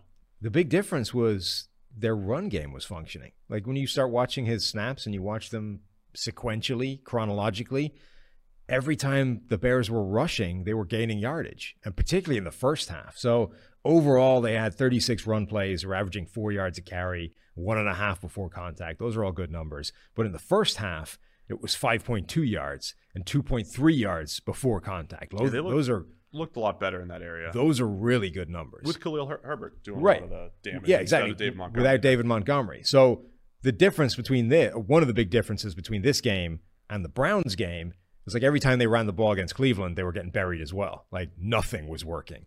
Whereas in this game, they were able to give Justin Fields like a decent platform, and they weren't hanging him out to dry and exposing him to just third and long and teeing off from Myles Garrett and all those kinds of things.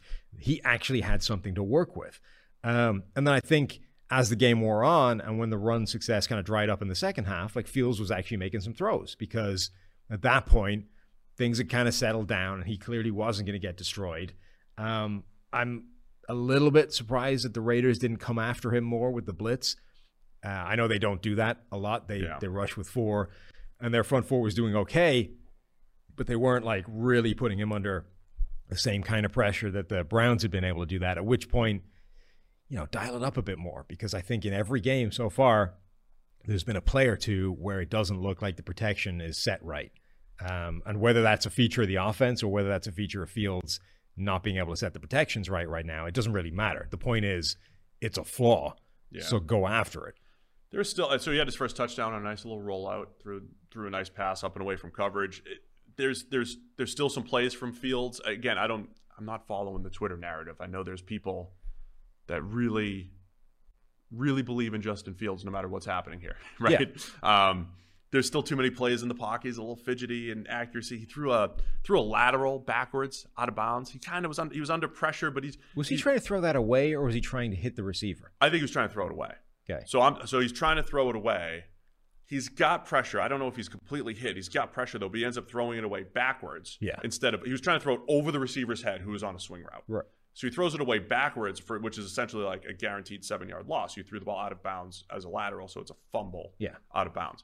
I'm just saying there are those negative plays in there. So he didn't tear it up by any means. This was fine though, right? Like my concern going into this game was, what if this looks like the Browns game and it's non-workable, and now you're like, well, what the, like, can we bench him? Like, what do we do? No, now it's just a rookie that has right. some good, some bad. Exactly. Again, go listen to the PFF Daily today because we described Trey Lance's debut, right. which we'll talk about in a second briefly, but some good, some bad, and you're exactly a rookie finding your way. It's a rookie who's going to have some growing pains, and there's going to be some mistakes, and there's going to be some great plays as well, but you're no longer concerned for him, right? You're no longer saying this could be damaging, putting him out there given this kind of defense. Like the Raiders, I mean, okay, they were missing some players in the secondary, and that didn't help, but the Raiders have had a really imposing front four, and they didn't cause enough problems that you would be concerned for Justin Fields going forward. So now I think you can fairly safely say, Fields is the guy.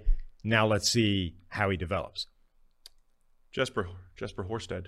Yeah, He's the guy. Uh-huh. Second NFL touchdown. Second, really? Yeah. He had one back in 2019, of course.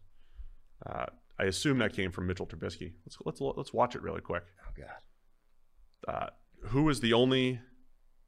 So if you're asking, who is the only NFL player to ever catch touchdown passes from both Mitchell Trubisky and Justin Fields? Jasper. The answer, of course, is Jesper Horsted. It looks like it was Thanksgiving, 2019. Runs a nice little. Oh, what a throw! It was actually a beauty from Trubisky, deep crosser, put it right on Jesper's hands.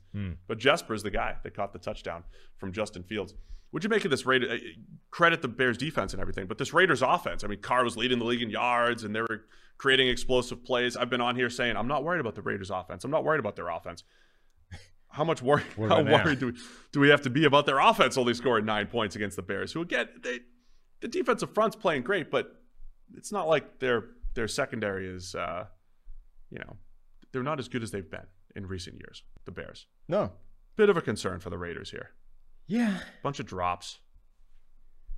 I mean, it's not good, but the Raiders offense, I think, will be functional. It just needs an offensive line to be a little bit better. But I think we're probably seeing that the Raiders weren't as good as they looked the first few weeks of the season. They got some good wins against good teams, but they were riding high at that point maybe, and now we're seeing, it's not great. Like Bryan Edwards had one of the worst drops you're ever going to see in your life from a really nice Derek Carr pass pretty deep down the field, like just stone-handed. Wide open. Clank. Yeah. Like it should have come with a sound effect. And Carr's best throw of the game was probably the seam route to Edwards earlier in the game. Right. So there's first quarter plays that could have been caught. Yeah. There's right. plays. So there's two of Carr's best passes incomplete to Bryan Edwards, who should only be targeted in overtime, to be honest. There are plays to be had that this offense isn't maximizing yet. But when they don't do that, they've got some problems. I think they'll bounce back. It's a quirky game. They have enough weapons, but the Raiders lose a little luster. They fall to 3-2 after their big start, so they just lost to the Chargers and the Bears. By the way, I appreciate all the YouTube viewers. Love being here on a Monday morning with all of you. Don't be afraid to hit that thumbs up. Don't be afraid. Helps. Don't be afraid. Never be afraid. Actually, go just hit the thumbs up. 5 people gave us a thumbs down. Who was it? It's definitely fan bases that lost yesterday, giving thumbs downs. Maybe I think it might have been Bills fans. We didn't give the Bills enough credit. Maybe people didn't like you calling me baby. Well, that was the read. That was the Manscaped read. We appreciate Manscaped as well. We have 2 more games still. Really? Cowboys and Giants. Cowboys 44, Giants 20. Oh. Daniel Jones. Oh man, he got hit so hard. This game and the one other thing I wanted to add about Justin Fields. He came out, rolled up his ankle or whatever it was. It was a hit he had to avoid. All of these young quarterbacks. He Fields does take did it. way too many hits. Trey Lance did it at the goal line, and I know you're trying to. Those guys are trying to score touchdowns. Him and Daniel Jones. They're trying to score touchdowns. It's a run. You're trying to get in the end zone. you have to stay healthy as a quarterback, and you can control that to a point. I know the Lance thing, it's like, it was fourth down, right? Fourth down. Burrow was getting himself killed. Like Burrow, oh my gosh, he got rolled up on. We got rolled up on, and then he went like and then forcefully high-low lunatic dive. Like, dude, the first down is not that important, right? I know you want the first down. This is not the Super Bowl. You just missed half of last season. And you're not like 100% yet. They said he started the season like 85%. Like, dude, we can live without this first down. Chill. Yes. So Burrow, Fields, and they got throat punched. Trey Lance, sent to the hospital. Daniel Jones. You have to do, and I know teams are running quarterbacks more and putting them into this position on design runs more and more, but you have to protect yourself. There's a if degree. you're the starting quarterback. There's like, you need to appreciate when it matters and when it doesn't. Like, there is a time where going John Elway, the Elway copter, makes some sense, right? Super Bowl, whatever. Like, there are plays where you want to see that from your quarterback. Yeah. There are other plays where you say, we are fine punting the ball here. Don't be crazy. Because when we lose you, we have huge problems. And there's definitely some quarterbacks that don't have a great feel for where that line is right now. In this game, God, the Giants just lost everybody through like freak incidents. Saquon Barkley's injury is one of the most ridiculous accidental freak things I've ever seen in my life. The ball is somewhere like 30 yards away. Plays over. Completely inconsequential. Saquon is like looking at where the ball has gone, just jogging at the end of his route. Crosses with, Jordan Lewis. Yes. Just Jordan Lewis looked back. Was right. Like, what just happened? Jordan Lewis, I think, is the end of covering Kenny Golladay, maybe, or one of the other receivers. And they just they're both looking at the ball, just cross over each other. And Saquon ends up like stepping on Lewis's foot and rolling his ankle. Like, just an absolute ridiculous freak injury, complete accident. And he's gone, like done, down for the day immediately. Like, picture on the sideline, there's like a baseball growing out of the side of his ankle. Ankle sprain, done for the day. Daniel Jones tries to go truck stick over a defender again at the goal line, and instead of being able to run right over Grady Jarrett this time, just gets himself like obliterated with a helmet-to-helmet shot from two different guys. Gets up and then just like goes full, you know. That was designed. That was a naked boot, right? I think that was a naked. He was trying to. He had, yeah. It was design run down too. It was a design run play. Gets up and does like the chicken walk thing, right? Just KO'd almost. Yeah. Like, referee had to run up and grab him. I forget who the defender was in Dallas, but there was like a Dallas defender tried to like make sure he didn't fall in his face as well. Yeah. Like, concussion protocol, obviously down. So now in comes the long-necked Mike Glennon. To show Davis Mills that there's only room for one long-necked quarterback in the NFL. It's the longest. And then it becomes the longest neck. The Kenny Golladay, or not the Kenny Golladay, the Kadarius Toney. There you go. Kadarius Toney show, who, by the way, is showing that like maybe you should have been feeding this guy all the way along. Like, he is an insane playmaker. He starts making plays left, right, and center, and then gets himself in a fight and gets ejected from the game. Kenny Golladay hyperextends his knee, and he's done from the game. Like, by the end of this, the Giants have nobody left standing. Andrew Thomas didn't even start the game because of it, like something. They've nobody left by the end of this game. And obviously Dallas ends up, getting out to a fairly extensive lead by the end. Week 5 in general. I mean, it just felt like so many players before the week were injured, right? And that you were already missing a ton of really good players around the NFL.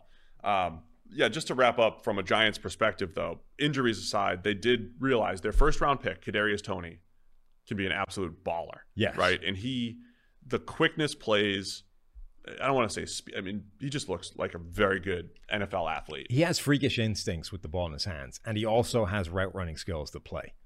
Yeah.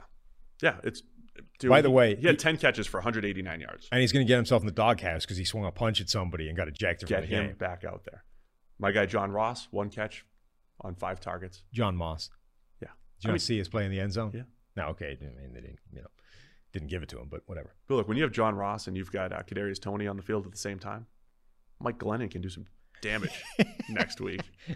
Well, look, there are a few quarterbacks that have the elevation in their necks to be able to see. where those receivers are the way Mike Glennon can. You know the way, like, you know, short quarterbacks have some problems seeing over the line? It's not Mike's problem. It's not Mike's Mike problem. sees right over that You line, can like a periscope. You know, that's what Mike's got. A periscope built in. NC State physically chose Mike Glennon over Russell Wilson after having Russell Wilson for 3 years as their quarterback. Yeah, They're that's like, the best part. It's like it's Mike Glennon time. it here. wasn't as if it was, you know, these two guys coming in fresh. We got to make a choice. They Like, didn't no, only you see him had in that practice. guy, and then you had the choice. To be fair, Russ was a little bit more inconsistent back then Whatever. in college. Dallas offense, though, continues to roll. Dak had a really nice game. 4 big-time throws. CeeDee Lamb gets behind the defense, throws a bomb there. I loved the post that he threw to Amari Cooper for the touchdown. Just perfect away from the corner before the safety gets there. So Dak, really nice game for him. Zeke goes over 100 yards on 21 carries, running hard again. Tony Pollard's running hard. Very efficient offense here. Zeke went 19 straight games without a PFF run grade above 80. And then the second they started eating into his workload in a serious way. Since our daily. With Tony Pollard, yes. Back-to-back run grades of 80. Didn't have 80 yesterday, but was like 75 and looked good again.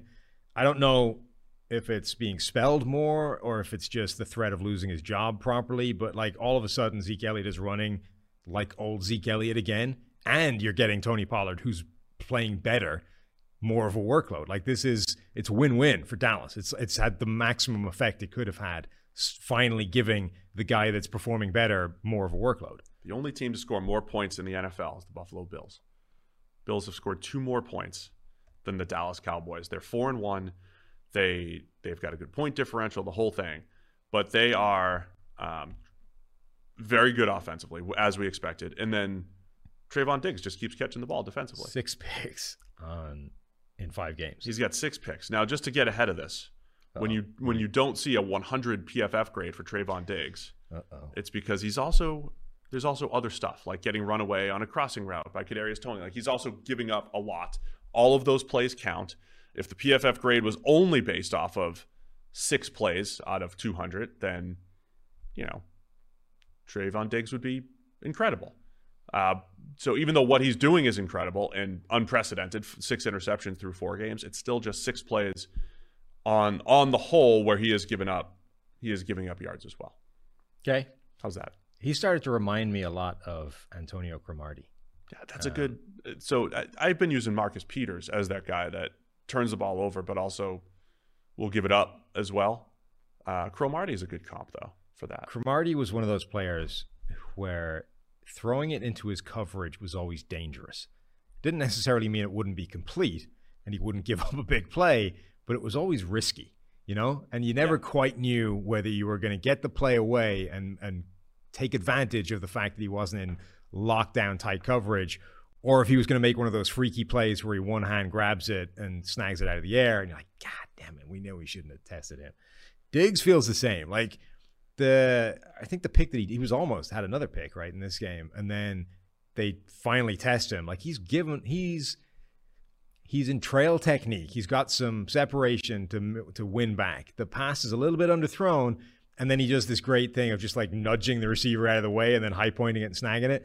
But like those are the plays where you're playing with fire, right? If you look up at the point he decided to make that throw, it made sense. You actually have an open receiver. There's a huge play to be made here, but you don't have a lot of margin for error because if you're off by half a yard, Diggs is catching it, not your guy. And that's basically the calculation you're making every time you target him. And Drew Brees was talking about this on Sunday Night Football. He's like, when you have a guy with that level of ball skills, you have to be aware that if you do test him, it is dangerous. And, you know, he would choose the option most of the time of not doing that and going somewhere else. But that, like, he becomes interesting because it's very high risk reward. It's not necessarily a bad thing to target him, but the downside is huge. Yeah, so he's turned the ball over. He's also on pace to give up over 1,000 receiving yards, which is huge. Which is a huge number for a cornerback. So just be wary of that. I mean, he'll be the guy that everybody's talking about as Defensive Player of the Year. Yeah. The coverage grade overall for this season is still very good for Trayvon Diggs. And I think the Cowboys would take this when you have an offense like that. Just give me the ball back, right? Give me the ball back for my offense. But Just also understand we're grading the plays where Diggs is in coverage and giving up yards, and that's what's happened a little bit as well. But man, very impressive ball skills, and like you said, I like the Cromartie comp there. Cowboys continue to roll, man. Very impressed with them. All right, let's wrap it up. I think this is the last game. Make sure I didn't miss anything. I can't talk. 49ers and Cardinals. We did break down Trey Lance's debut on the PFF NFL Daily. So if you haven't listened to the Daily or you don't subscribe to the Daily, what are you doing? Go subscribe right now. Even if you're listening on YouTube, just go click it on your phone, subscribe. And it's also on YouTube now. Yeah, video. At least today. The YouTube video.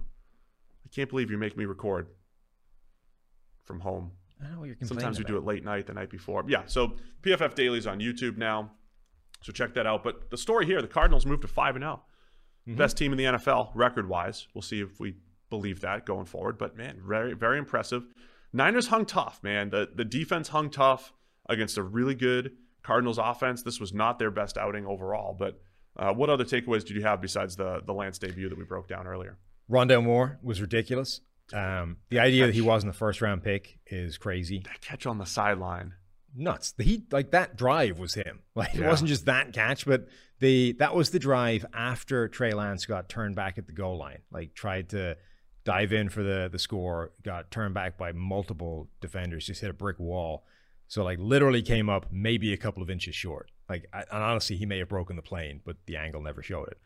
So you go from inches away from scoring, and then the Cardinals on the next drive end up going 90 yards or whatever and end up with a field goal at the end of it.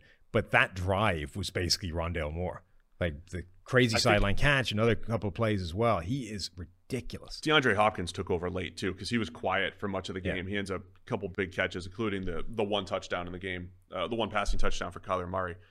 I think it just continues to emphasize the value of playmakers in today's NFL. When Jamar Chase has changed the Bengals offense, right? Yeah. And I know they lost, whatever. But Jamar Chase has changed the Bengals offense versus a tackle like Rashawn Slater has helped the Chargers offense for sure.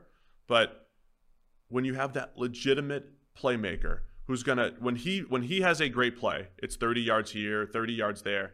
Rondale Moore had 30. He led the team with 38 rushing yards, right? So he has a long of 26 there. He has a big play in the game, in the run game, a 33-yarder in the pass game, and again, this is in addition to DeAndre Hopkins and Christian Kirk and AJ Green. So when one of those guys isn't having a great game or is getting attention, someone else can step up, and this is why the Cardinals are undefeated.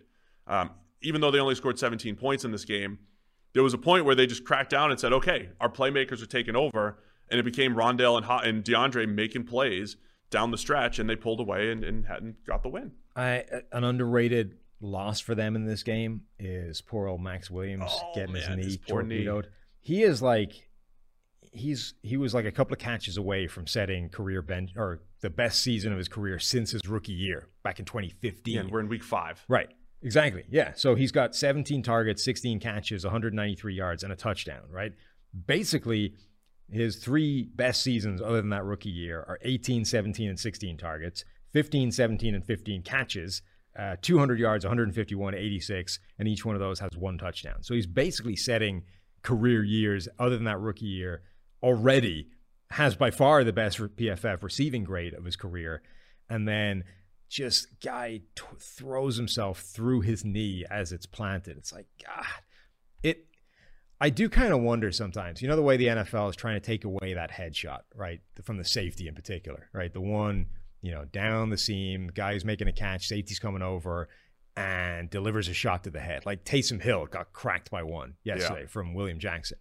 The NFL is trying to take that hit out of the game, right? That was something that was fine in the 1980s, and now we don't want that. That's where the concussions come from. That's where the billion-dollar lawsuit is. Stop doing that. And if we have to flag you out of existence, that's what we're going to do. You just can't take that shot anymore. And all these people going, what do you expect the safety to do? You can't make the hit anymore. That's the point. You can't make that hit anymore. They are stopping you even attempting it. So that's the purpose of that.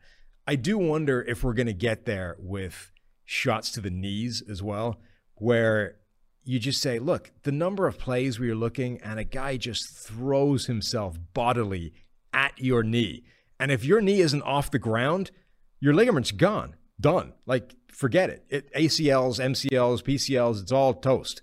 You need to see that hit coming and be able to get your foot out of the ground. Otherwise, you're done. I do wonder if we're going to get to a stage where the NFL says, okay, that's not cool either. We're going to, now you're going to hit the midsection. Yeah, now you're going to have to aim for this block between the shoulder and the knee. And if you can't do that, you can't make a hit. And it sounds ridiculous, right? But rugby's already gone in that direction. Like, it just hits like this where you're like, this didn't feel necessary. I've seen pushback on this from players. So I think that the NFL wants to take away, I mean, it's the long-term head injuries. Those are life-changing injuries. I mean, so's a knee. A knee injury is not a life-changing injury, probably. It's a career-changing injury, though. So I think the players certainly care more about it because it is, I mean, it's Max Williams' season. Like, it's his career. It's his ability to earn. But there's a slight difference between a knee injury, which affects maybe your salary, your ability to play a season or two or whatever, versus they're trying to change the narrative on the stories of like the 50, 60, 70-year-old old timers that are like really having head trauma and everything. I mean, there's also a bunch of those guys that can't really walk anymore because their knees don't function. Like, all I'm saying is like the head's a little bit more serious than the knee, but I get the head is definitely the thing they're going to be focusing on. But like ultimately, player safety is player safety, and if a dude is having his knee shredded for no particular purpose other than we haven't outlawed a guy torpedoing his knee. The other part, though, and there was that Tom Brady interview before the season when he was like, "Man, quarterbacks aren't learning how to play quarterback anymore." From when you change the rules and you're actually rewarded for throwing a guy into coverage. It's not teaching quarterbacks not to do that. I mean, quarterbacks are probably as much to blame for this, for throwing guys into coverage. I'm not saying Kyler in this particular. I'm just saying overall, when you are throwing guys into double coverage because the positives from a football standpoint, the positives outweigh the negatives. I mean, that feels a little bit like old man yells at cloud. Like this is just another variant of being angry at the number change for Tom Brady. It's changing the game. Why is it worse? Like, oh, we're teaching quarterbacks bad fundamentals because they're leading their receiver. They're not protecting their receivers by leading them into hits. But if the game has changed, defenders still do it, because defenders still pick up penalties, and it's still dangerous for the receivers. But that's because we're moving. We haven't got there yet. It's because the league is transitioning from headhunting middle of the field safeties where you could basically kill a dude and it was cool to like you can't take that shot anymore. In the middle, there's going to be times where it's illegal. You take the shot and a guy's getting hurt. But if that is against the rules, it feels a little bit weird to be like, well, the quarterback's at fault here because he threw his receiver into somewhere where he's not allowed to be hit but was anyway. Like, it's not. There's still a chance the guy breaks the rules and kills your guy, and then but then you actually get 15 yards. Blaming you for that instead is weird. That doesn't make any sense. The idea that quarterbacks can do a better job of protecting receivers is not old man yells at cloud. It's absolutely something. No, if the thing is illegal, what Brady is suggesting is that you should pass up plays that are there because there's a chance that the defender will ignore the rules and take your receiver out. That's silly. I don't like it. Quarterbacks need blame too for hospital balls. They used to be called hospital balls. Yeah, but I don't think those are hospital balls. The difference is it's not incomplete. It's a free 15 There's a yards. difference between leading a receiver into like guaranteed death, where they're literally running into a brick wall and there's nothing you can do about it, versus taking a shot down a seam. Unintended human behavior change. Versus taking a shot down a seam where the safety could decapitate your receiver after the ball arrives, but isn't really allowed to. Like, there are still hospital balls that shouldn't be attempted, but I don't think those are a case of those passes. Anyway, the Niners fall to 2-3. We'll see how long we'll see if Jimmy Garoppolo comes back or if it's Trey Lance moving forward. Again, we broke down Lance on the daily. There was some good, some bad. He was the leading rusher, 16 carries for 89 yards. It was a long developing passing attack with Trey Lance. He was used in the design running game a lot, and I think as you talked about on the daily, it wasn't always connected, and still left a little wanting for more when it comes to the Trey Lance offense. But I don't want to overreact to the rookie's first start. Yeah, I thought he looked okay. It was, similar to the Justin Fields stuff. There was some good, there was some bad. It was a more tailored offense to Trey Lance, and yet in a way, I still came away more disappointed with it and how the relative lack of creativity involved. I mean, in theory, Shanahan has been kind of working on this, at least, in the back of his mind for like a decade since RG3. And in that time, the league has only made it more conducive to creating something undefendable in terms of like the run game is connected to the pass game and RPOs exist to the point where you can't be right. Like whatever you do, we're going to make you wrong as defenders, as linebackers, as safeties, as defensive linemen.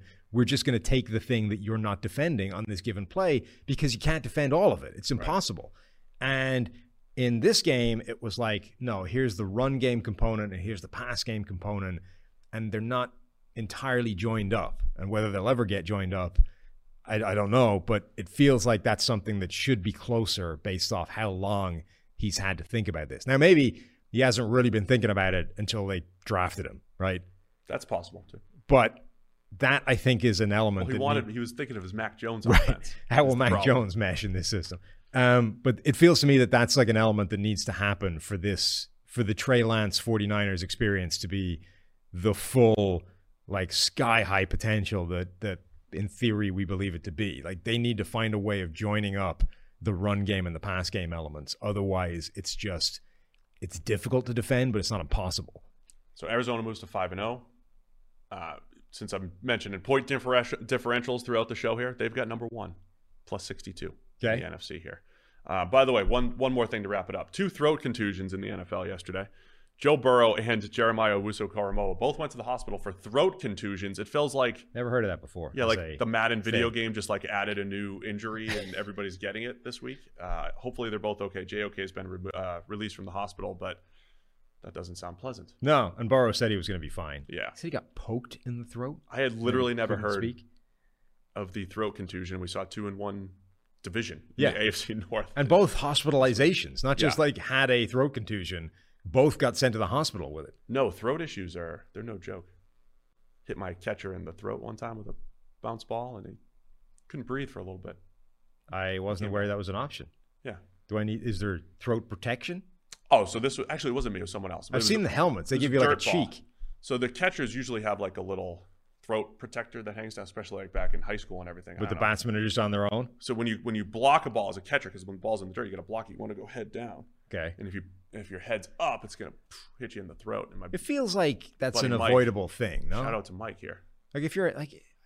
Yeah, it's avoidable. I'd be disappointed in myself if I caught a baseball in the throat. You know? Well, if you face me long enough, you might. I'm not saying you won't aim or like not aim. I won't say you won't put one throat trajectory. I will not put it near your throat. I'm just saying I can easily see a scenario where the ball is coming at my throat, but I would be disappointed in myself if I caught it in the throat. I had a teammate swing and miss on a ball that hit him in the chest. Okay. That's tough to do. Swinging at a pitch that's hitting you. Please don't do that when I'm pitching to you. Why is that tough to do? Because usually when the ball's about to hit you, you don't swing.